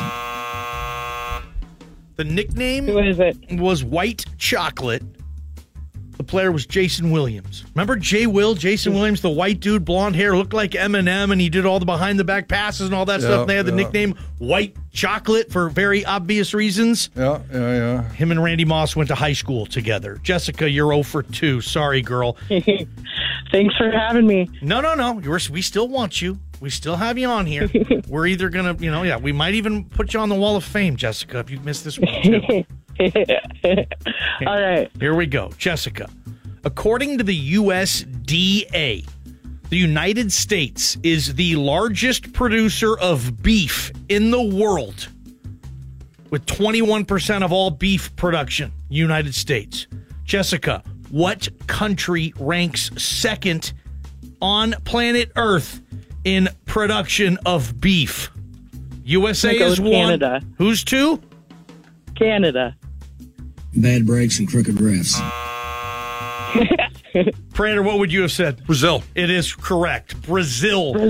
Also a massive rodeo country. Okay. Massive rodeo. Brazil is responsible for 17% of the world's beef. United States, 21. So almost half of the beef purchased on this planet or produced on this planet is from either United States or Brazil. Thank you, Jessica. Thank you, Advanced Heating and Cooling. You're staying cool, but won't be for long, right? Can I start to say, hey, a couple months from now, it's going to get warmer. You're going to have your unit maintained, maybe even replaced. They're your York dealer, and you love them. Advanced Heating and Cooling. Tyson Degenhart. We're going to give $500 to Tyson when we come back. This is going to be great. Boise State star Tyson Degenhart, as I said, next on Prater in the Ballgame.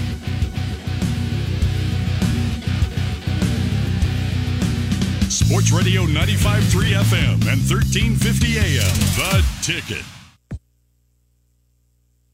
All right, welcome back. Prater in the Ballgame, Idaho Sports Talk. We've been talking about this interview for a couple of days. Here we go, Prater, with the award. We love doing this with Boise State student athletes, our TSS Home Comfort KTIK Boise State Student Athlete of the Month Award.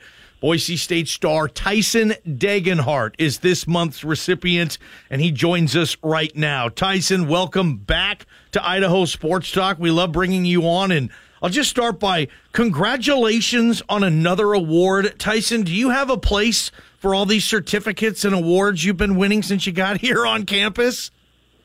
I have a little shelf in my room, so I have my my Mountain West Freshman of the Year, and then I'll probably put this one on there right next to it. Oh, isn't that says all you need to know about this award, right? Yes. This is going right next to Tyson Degenhardt's Freshman of the Year trophy. I love it. Tyson, assess your season. Let's talk individually. I know you have high expectations for yourself and with this team, obviously as a leader, but what type of season is Tyson Degenhardt having right now? I think I'm having a good season, you know. If you look at, like, the percentages and all that, it may not look like what it did last year, but I think I really came into my own right around the start of conference play, and I've really been shooting the ball better, and we're winning a lot of games, so can't really complain about it. Tyson Degenhardt, Boise State basketball star. He is our monthly winner for our TSS Home Comfort $500 name, image, and likeness check. Thanks to the people at TSS Home Comfort, Michael and the gang for doing this. We're going to do it every month for the entire school year, and we're going to hook up Tyson with a little swag bag and $500 cash. So, Tyson, in terms of the basketball stuff as well, where do you think that you've most improved this year? And I guess the second part of that question is, where do you still want to get better over these next 6 weeks? I think I've gotten, like, over the course of the season, a lot better post player. Looking at stuff from last year, I just wasn't as effective as I should have been, you know, taking advantage of my size. But I really took it to heart this off season, and I've really shown that I can really play well in the post. And, you know, as for the rest of the season, I hope I continue to shoot the ball as well as I have these past, 10 games. What about I'd like to know what your mindset is. I'd love to hang out with you for an hour after a basketball game. When things go really well, how do you respond to that? When things go poorly on a basketball court, do you grind about it? Do you have a sleepless night? How does Tyson Degenhardt evaluate and process a game, good or bad, after they happen? You know, after a game, I let myself think about the game until I go to bed. And then once that happens, next day I forget about it, because you got to have a short memory, even with wins and losses, Like after the New Mexico game, it was hard. That was a tough loss, especially the way that we lost. But, the next day we just had to let it go and, work on improving ourselves for the next game. TSS Home Comfort student athlete, TSS Home Comfort, KTIK student athlete ambassador. I mean, Jay, we're luckily recording this. KTIK Boise State Student Athlete of the Month award winner Tyson Degenhardt with us right now. And, Tyson, I wanted to get to know you a little bit and let our listeners do the same. You're obviously one of the more popular players with this team and on campus right now. You come from Spokane. I've met your parents. It feels like you had a working class upbringing, blue collar. I think that's why you fit in so well here. What was your childhood like, Tyson? I was very lucky to have the parents that I have.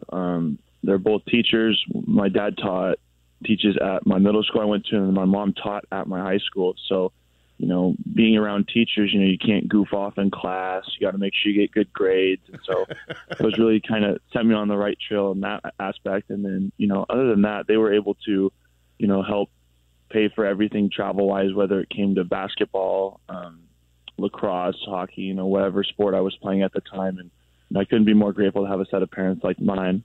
You're a beautiful sports fan. I know you love Seattle sports and Washington sports, and we see you in these press conferences and Mariners this and football that. You're a big time sports fan. Where did that come from? Did you grow up in a sports family? And just talk about your sports fandom.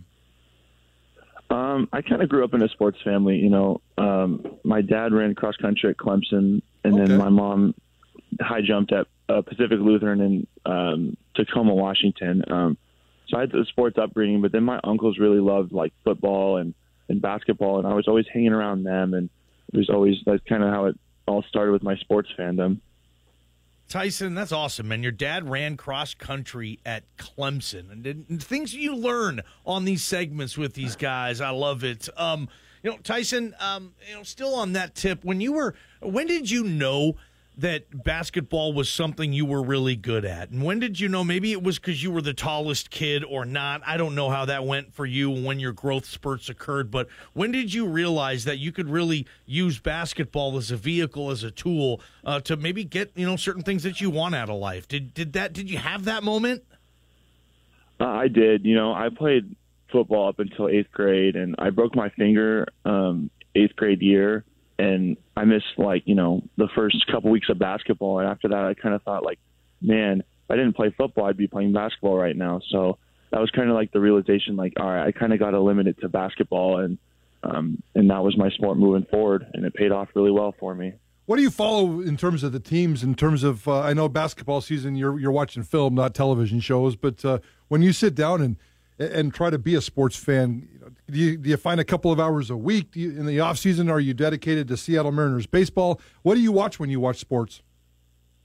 I try to watch as many Washington teams as I can, whether it's the Kraken, Mariners, or Seahawks. But if there's a game on, I'll probably turn on the TV and work on homework and kind of watch it in the background. But if it's one of my Washington teams, I'll definitely be focused on that. Tyson, what do the Hawks? What do our Seahawks need to do here? I knew that was coming. We keep Geno. I'm cool with that, but at what cost? We loved the draft class we brought in. We got picks galore coming up. Where do you think the Seahawks are headed? What advice would you give John Schneider? Well, I think if you're going to pay Geno, don't pay him for a super long-term deal. You kind of saw that with Russ, how paying a quarterback that much doesn't leave as much money for the rest of your positions. And, as much as the quarterback is a very important position, it takes more than a quarterback to win a championship. So you got to spread the wealth around and build up that defense just like we did in 2013. All right, the biggest sporting event of the year, the biggest sporting event of the week, and next week certainly is the Super Bowl. And you got a big basketball game Saturday or Friday night against San Diego State, but after that, the entire country's attention turns to the Super Bowl. We've asked everybody else this week who they think is going to win the Super Bowl. Give us your 60-second preview analysis of this game. I think it's going to be a close game, but ultimately I think the Eagles are going to pull it out. I didn't expect the Eagles to play that well, especially against a really good 49ers defense. And with, Patrick Mahomes not being 100% and the Chiefs defense not being up to that standard like the 49ers defense, I think the Eagles are going to pull it out in a close one.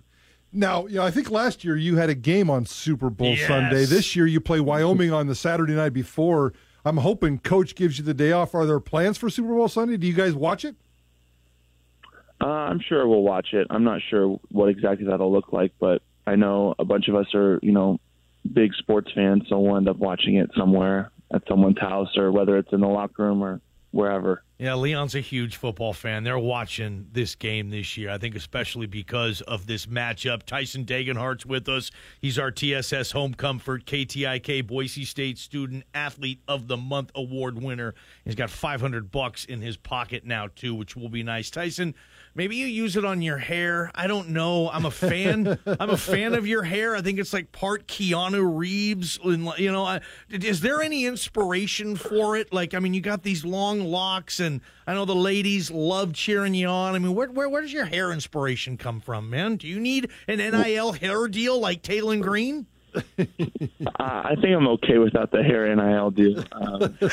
But, I did. If you guys didn't know me in high school, I had really long hair down to my shoulders, and my mom would braid it into cornrows for games in high school. And so right when I got to college, I kept it for the summer, and then at the very end, I cut it off because it was kind of like my transition from high school to college, putting long-haired Tyson in high school and starting myself as a new short-haired Tyson that all my high school teammates wanted me to do. So that was kind of the transition. I really enjoy having the shorter hair. We do miss the long hair. We do have those pictures. Matter of fact, I've saved the long-haired picture. I'll break it out maybe for today's show as a little promo because that picture still lurks around out there. And between you and Jonah Dalmas cutting your hair, I was very, very upset. But we'll leave that for another time. Tyson, what about you dropped this little nugget in a press conference a couple of weeks ago in terms of I love your living arrangement. You have a home here in the Valley with 5 bedrooms, and you have 4 of your best friends from high school living with you, all coming down from Spokane. Is this Animal House? Is this student house? What's the vibe in this house? And 5 buddies hanging out in one house? That's a pretty cool deal, dude. It's incredible. Having 4 of my best friends come from high school and coming down here and we're all living together. It's super surreal. One of them I've been best friends with since kindergarten. So to see us grow up since kindergarten to now is pretty incredible. And all of our families are super close. They were down for the Colorado State game, and it was just super cool to have them all over after the game and just have this really fun family environment, watching sports, just hanging out. It's a great house. And you're a great addition to this Boise State Athletic Department, and we certainly love the access to you, watching you play basketball and everything you do, and we cannot wait to watch and see how this career grows. You're going to continue to take advantage of name, image, and likeness. You're the perfect ambassador for this award, and you've done a nice job of taking advantage of name, image, and likeness with your personality and your game. So how has NIL, I know it's very, very low on your priority list. You're trying to win a championship and take care of business and move ahead with a career that's very important to you. But name, image, and likeness, the era that we're in, how much do you embrace this right now? I do embrace it.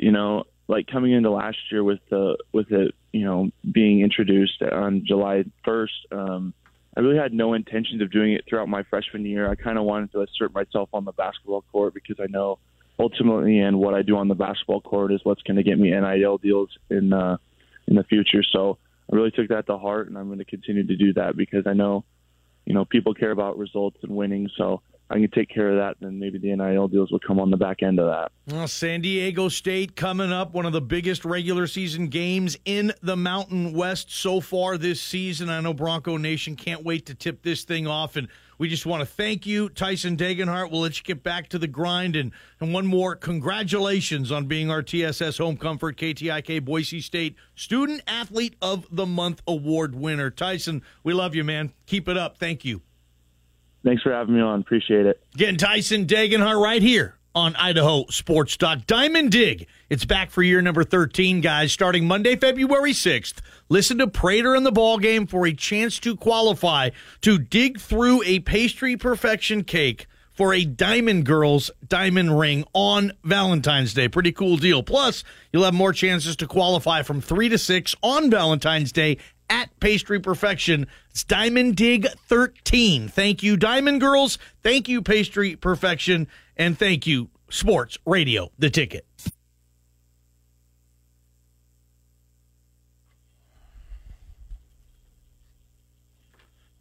Ever seen the B-52s, JPZ? I have not. Forrest? You ask me that every time this song comes on. Every single time, and I tell you the same story every single time, so I'm not going to say it this time. Johnny, you don't remember the story? Prater's buddy hanging out with the B-52s? Ah, Johnny. You got a memory like my wife. She doesn't remember anything. My memory sucks, man. Guys, sweet deal Friday, Bob's Restaurant, $25 you give us. We'll give you $50 to spend at Bob's Restaurant and Lounge in Nampa. Prater, let's get back to this. So Kellen Moore is going to be the OC for the LA Chargers. Brandon Staley's the head coach. Yes, he sir. made this hire. It lasted on the market less than 24 hours, as we all know. But there's some stuff that we took a dive into the relationship between Kellen Moore and Brandon Staley. Playing around the other night with Kellen Moore and his career here in the NFL and trying to connect some dots and looking for some storylines, I noticed that Kellen Moore and Brandon Staley have gone head-to-head twice as football coaches in the National Football League. In 2020, when Kellen Moore was the offensive coordinator with the Cowboys and Brandon Staley was the defensive coordinator for the Rams. They played in SoFi Stadium. And in 2021, Kellen Moore, offensive coordinator for the Dallas Cowboys. Brandon Staley, the head coach of the Los Angeles Chargers, also in SoFi Stadium, by the way. The Dallas Cowboys won that game. So they split. The Rams won 20-17. The Cowboys won 20-17. The interesting part here, though, even though they split in terms of the wins and losses, if you take a deeper dive into the stats, and I want to dive into two parts of the stats. One, Dak Prescott and how he did in those two games. And two, halftime adjustments and what happened in the second half, because that's when you can really tell a lot about coaches in terms of the X's and O's of what's going on. One, Dak Prescott had two monster football games in those two games. So credit Kellen Moore in terms of his role there. Dak Prescott in those two games against Brandon Staley, the defensive coordinator or head coach, he was 48 of 66 for 503 yards and 1 touchdown and 1 interception. Not a lot of touchdowns, but a pretty clean stat book in both those games combined. Here's the issue. In the 2 second halves of Kellen Moore playing against Brandon Staley, Kellen Moore never once scored a touchdown. The Dallas Cowboys were skunked in the second half of both games against Brandon Staley. In the first game in 2020, the Cowboys had 1 field goal. In the second game against Brandon Staley, when he was the head coach with the LA Chargers, Kellen Moore's offense had 2 field goals.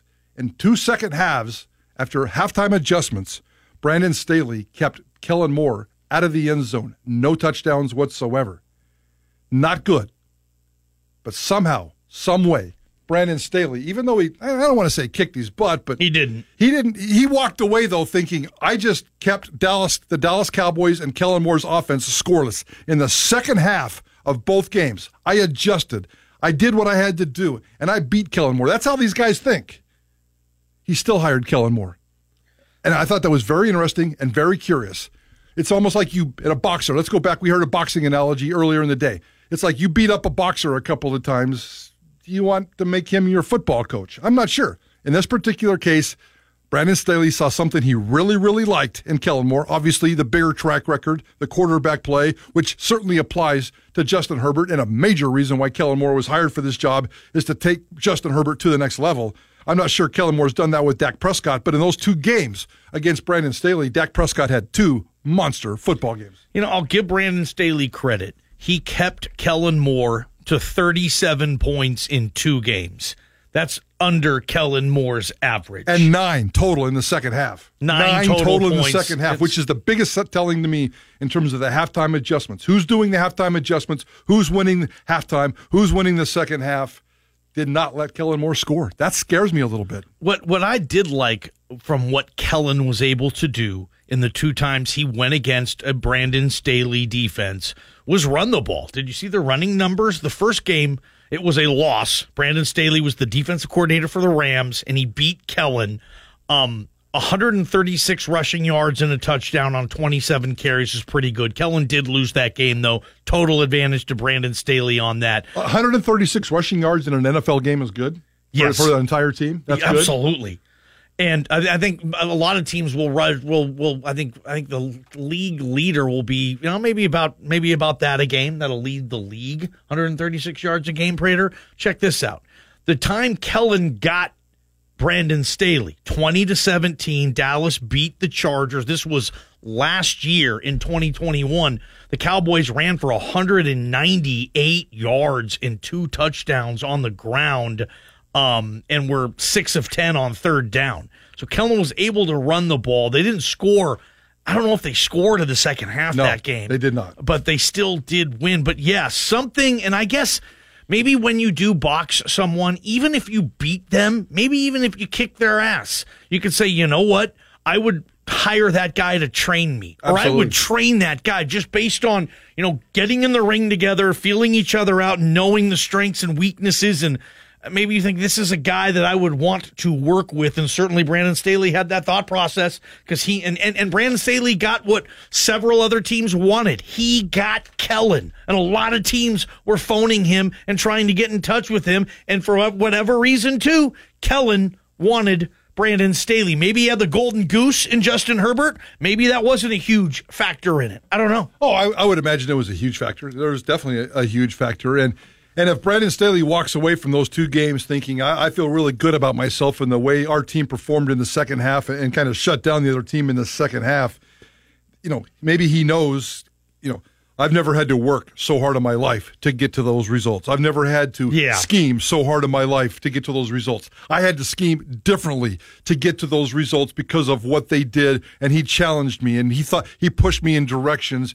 and made me think about things that I never thought about. Certainly those intangibles absolutely come into play here, and that's why I think that if Brandon Staley thinks that he got the better of Kellen Moore's offenses in those 2 second halves, there was stuff behind the scenes that really intrigued him. And we heard yesterday when Kellen Moore met with the media talking about the relationship that he built with Brandon Staley in joint practices last training camp and how they would hang out and talk and build this relationship. So something sparked during those 2 games when they played against each other. Brandon Staley was keeping notes, noting that Kellen Moore was doing this, noting that Kellen Moore was doing that. So Brandon Staley was doing what he had to do to beat Kellen Moore, and doing what he had to do to take the notes, and ever in a position one day to go off and be here, he was impressed enough with Kellen Moore, especially the way he works with quarterbacks, to make that hire. I found that to be very interesting. I agree with you, JP. I also, I thought it was interesting what Kellen Moore had to say regarding his relationship with his new boss, Brandon Staley, the head coach of the Chargers. JP, roll that. Kellen Moore, a couple of days ago, talking about his relationship with Brandon Staley. Yeah, obviously it was a very fast process, just in very unique circumstances. We did the joint practices, as you guys are familiar with, this past summer with the Chargers. And anytime you do one of those, you kind of get to know the other staff pretty well, spend a lot of time just, getting practices organized and schedules and scripts and all that sort of stuff. And really, really enjoyed my time with Brandon, during those couple days. And so naturally we kind of had a relationship that extended through the season, just kind of, mostly through text messages as you go through a season.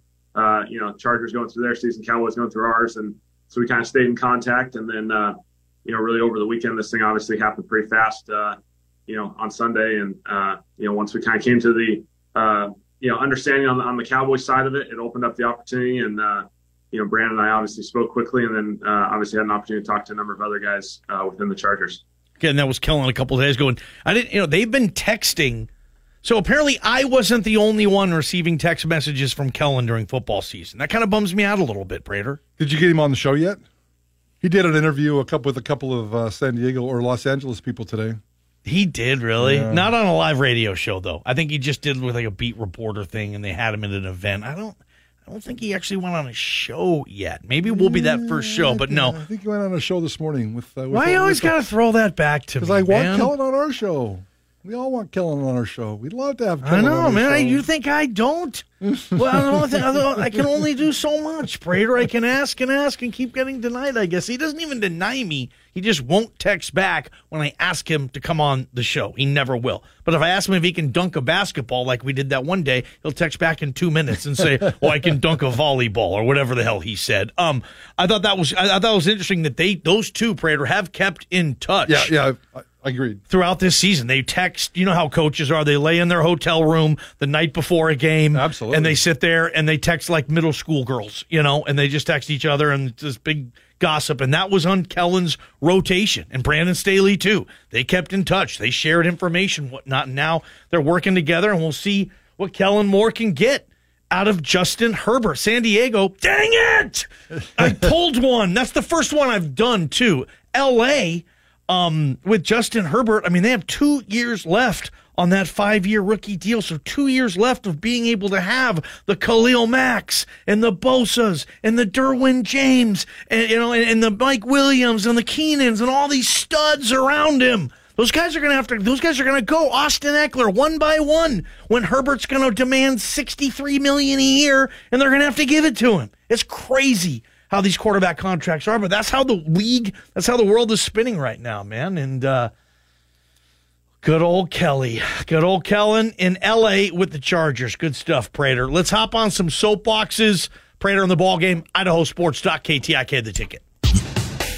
No megaphones will be harmed in this segment, but watch your eardrums anyway. It's the 90-second soapbox with Prater in the ball game on Sports Radio 95.3 FM and 1350 AM. The ticket. Baseball's going with massive technological advances in officiating, in umpiring, in the process of that. And I just wonder what the future is going to hold in sports. I mean, with the technology being where it is, but moreover, just the importance of some of these games at that level.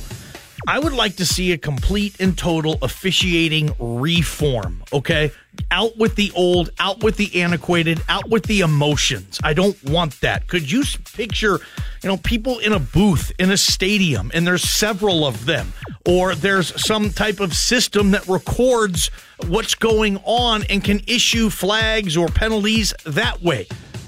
I'd listen. Now, maybe it would be way too gimmicky and it wouldn't work, and you want the old, crusty white dude, in most cases, just running out there on the field making these calls. Fine, great, whatever.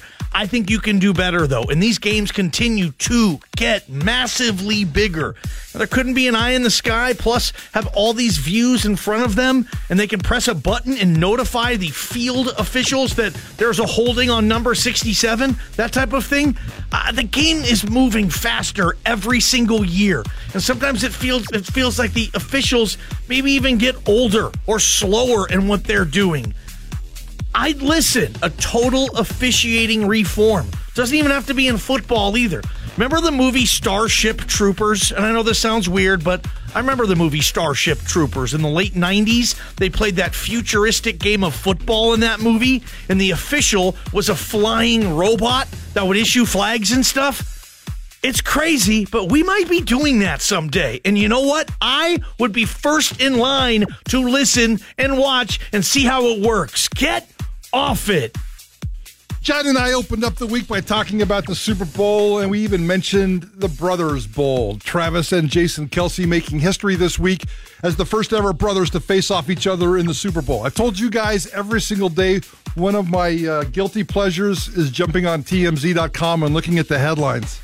And today it captured my attention. Fans want mom to do the Super Bowl coin toss, and they start a petition. I heard about this yesterday. I think even Johnny brought this up, but there's a lady out there, and she's got 15,000 signatures already on this petition, change.org, and she wants Donna Kelce to come out and do the coin toss. Not necessarily kick off the executives or the other people, but just join the entourage at midfield as they do the coin toss. Oh, I love this idea. I love this idea more than I could ever know. And this isn't my style. But you know what? Why not? It is a historic moment. It's going to be an old moment by the time the Super Bowl starts. And Ballgame and I both agreed that it's going to be completely overblown. But can you imagine if Mom walked out there and what kind of moment that would be? And how many people in this country and in this planet would be engaged by seeing Mom out there? Yesterday, and shame on Idaho Sports Talk for not recognizing this, but yesterday was National Girl and Women's in Sports Day. And the momentum for women's sports and everything that's going on in this country is massive right now. And it's a beautiful thing to watch. And behind every male and behind every female, there's a mom out there doing her thing, raising little Johnny and little Sally to become these great athletes. So Donna Kelce would not only represent her two sons, she would represent all athletes, all mothers, everybody who's done everything from orange slices to 5 a.m. hockey games to midnight basketball practices. I think it's a beautiful thing. Chiefs fan, Amber Smith, you're the one who started this. I love the idea. As soon as this show's over, I'm going to go to change.org and put my signature on that. And the NFL, do yourself a favor. Honor moms for doing the right thing. Let Donna Kelce go out and help with the Super Bowl coin toss. Sports Radio 95.3 FM and 1350 AM. The Ticket. And she'll go out there in that half Chiefs, half Eagles jersey. It'd be fun. It'd be great. No, yeah. I didn't know about this until Prater just mentioned it. I had not heard this story about that petition, JP. But who wouldn't love that moment? That'd be fabulous. But they probably have already committed whoever's going to flip the coin toss months ago, and it's got some corporate sponsor behind it, Prater. And you can still do all that. Just let mom hang out in the entourage and recognize her. Just be there in the circle there. Just recognize her as the mom of all moms. By the way, the Kelce boys have said they've both gone on podcasts in the last 24 hours and said, stop calling it the Kelce Bowl. We do not like the name Kelce Bowl. Please come up with different titles. They don't like that. Gotcha. Okay. No, that's normal. I mean, it was the Harbaugh Bowl when John and Jim played. I mean, come on. That's what the Har Bowl. And they hated it, too. Yep. Yeah. Well, there is football on your TV tonight. Is the East-West Shrine Bowl from Allegiant Stadium in Las Vegas. And 3 Boise State former football players will be represented on the West roster. Former offensive lineman John Ojukwu will be wearing number 70. Tyreek Jones on the defense on the West will be wearing number 30. And former defensive lineman Scott Matlock on the West roster, he'll be wearing number 93. Of course, they will all be wearing their Boise State helmets. They'll be nice and blue if that's what, from the pictures that we've seen this week. So check that out. It is at 6:30 tonight on the NFL Network. Johnny's going to go home and... It'll be on in our house. Johnny, you said you have a birthday dinner tonight. So I do. How can you watch the East-West Shrine Bowl and have a birthday dinner and probably make a wager on the East-West Shrine Bowl? I'm not going to make a wager on this game. I will say this, Prater, that a former Boise State quarterback is coming over for dinner tonight, joining us for our birthday festivities, and we're going to watch this game together. Nice. Wow. If you put $5 in the swear jar, we'll let you name it. I don't want to name it. If you get Kellen Moore on our show, I'd be really impressed. By the way, Ryan Dinwiddie, when's he coming to town? He's got to bring that Grey Cup through town. Good question, man. Remember? Yeah. He said he was going to do that. Probably spring game when they do the what is it, the social, Prater, whatever they call it. Could be, absolutely. The Gridiron Social, I think. Could be. Yeah. LeBron James, 89 points shy of taking over as the NBA's all-time leading scorer, causing some high demand for tickets for some upcoming games. And I just did a recent Google search, and now there's this report, guys, from NBC Los Angeles. 2 seats, $200,000, and that doesn't even include the $46,000 service fee that would go to whatever ticket broker. That's horrible. And $2.95 processing fee. Anybody that is going to pay for that can afford it. By the way, he's only 84 points short now. He's got 5 points tonight already. Oh, okay, gotcha, nice. Gotcha. Okay.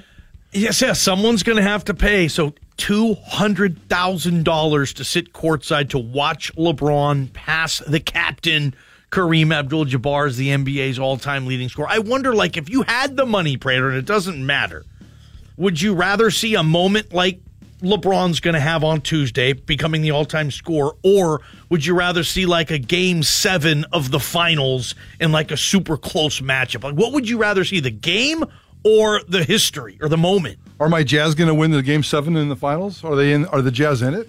You always do that, man. Well, yeah, of course. That's part of the appeal for me. You kind of have to know the result. I'm not going to pay for the Pacers versus the Heat.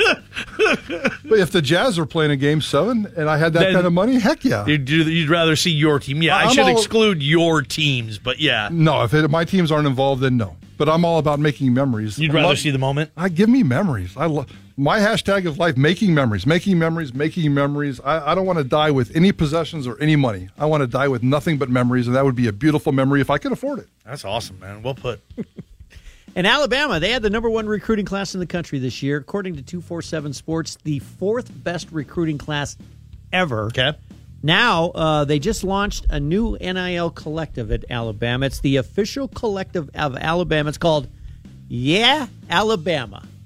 Includes a monthly subscription payment, which fans can get exclusive content through the year in exchange for their payments. So so it's like a GoFundMe account. Pretty much. Well, to pay the football players that you root for if you're a Bama fan, Prater. And it's a monthly, probably direct deposit right out of your check. Yeah. You pay your $100, whatever you can afford, and you pay that money every month to support. To basically pay the players to make sure you still get the best players in the country. Mm-hmm. I mean, Boise State's doing this. We talked about this yesterday. Horseshoe. Yeah, absolutely. And you get a newsletter. And if you're Alabama, you're like, hey. You get a newsletter. You get a subscription to the... Your money went to offensive lineman so-and-so, and he's going to use it for a new Toyota Camry. That's the problem I have for the NAL. Like, that's not within the spirit of the original idea. This is just funneling money to them. But again, you have to do it.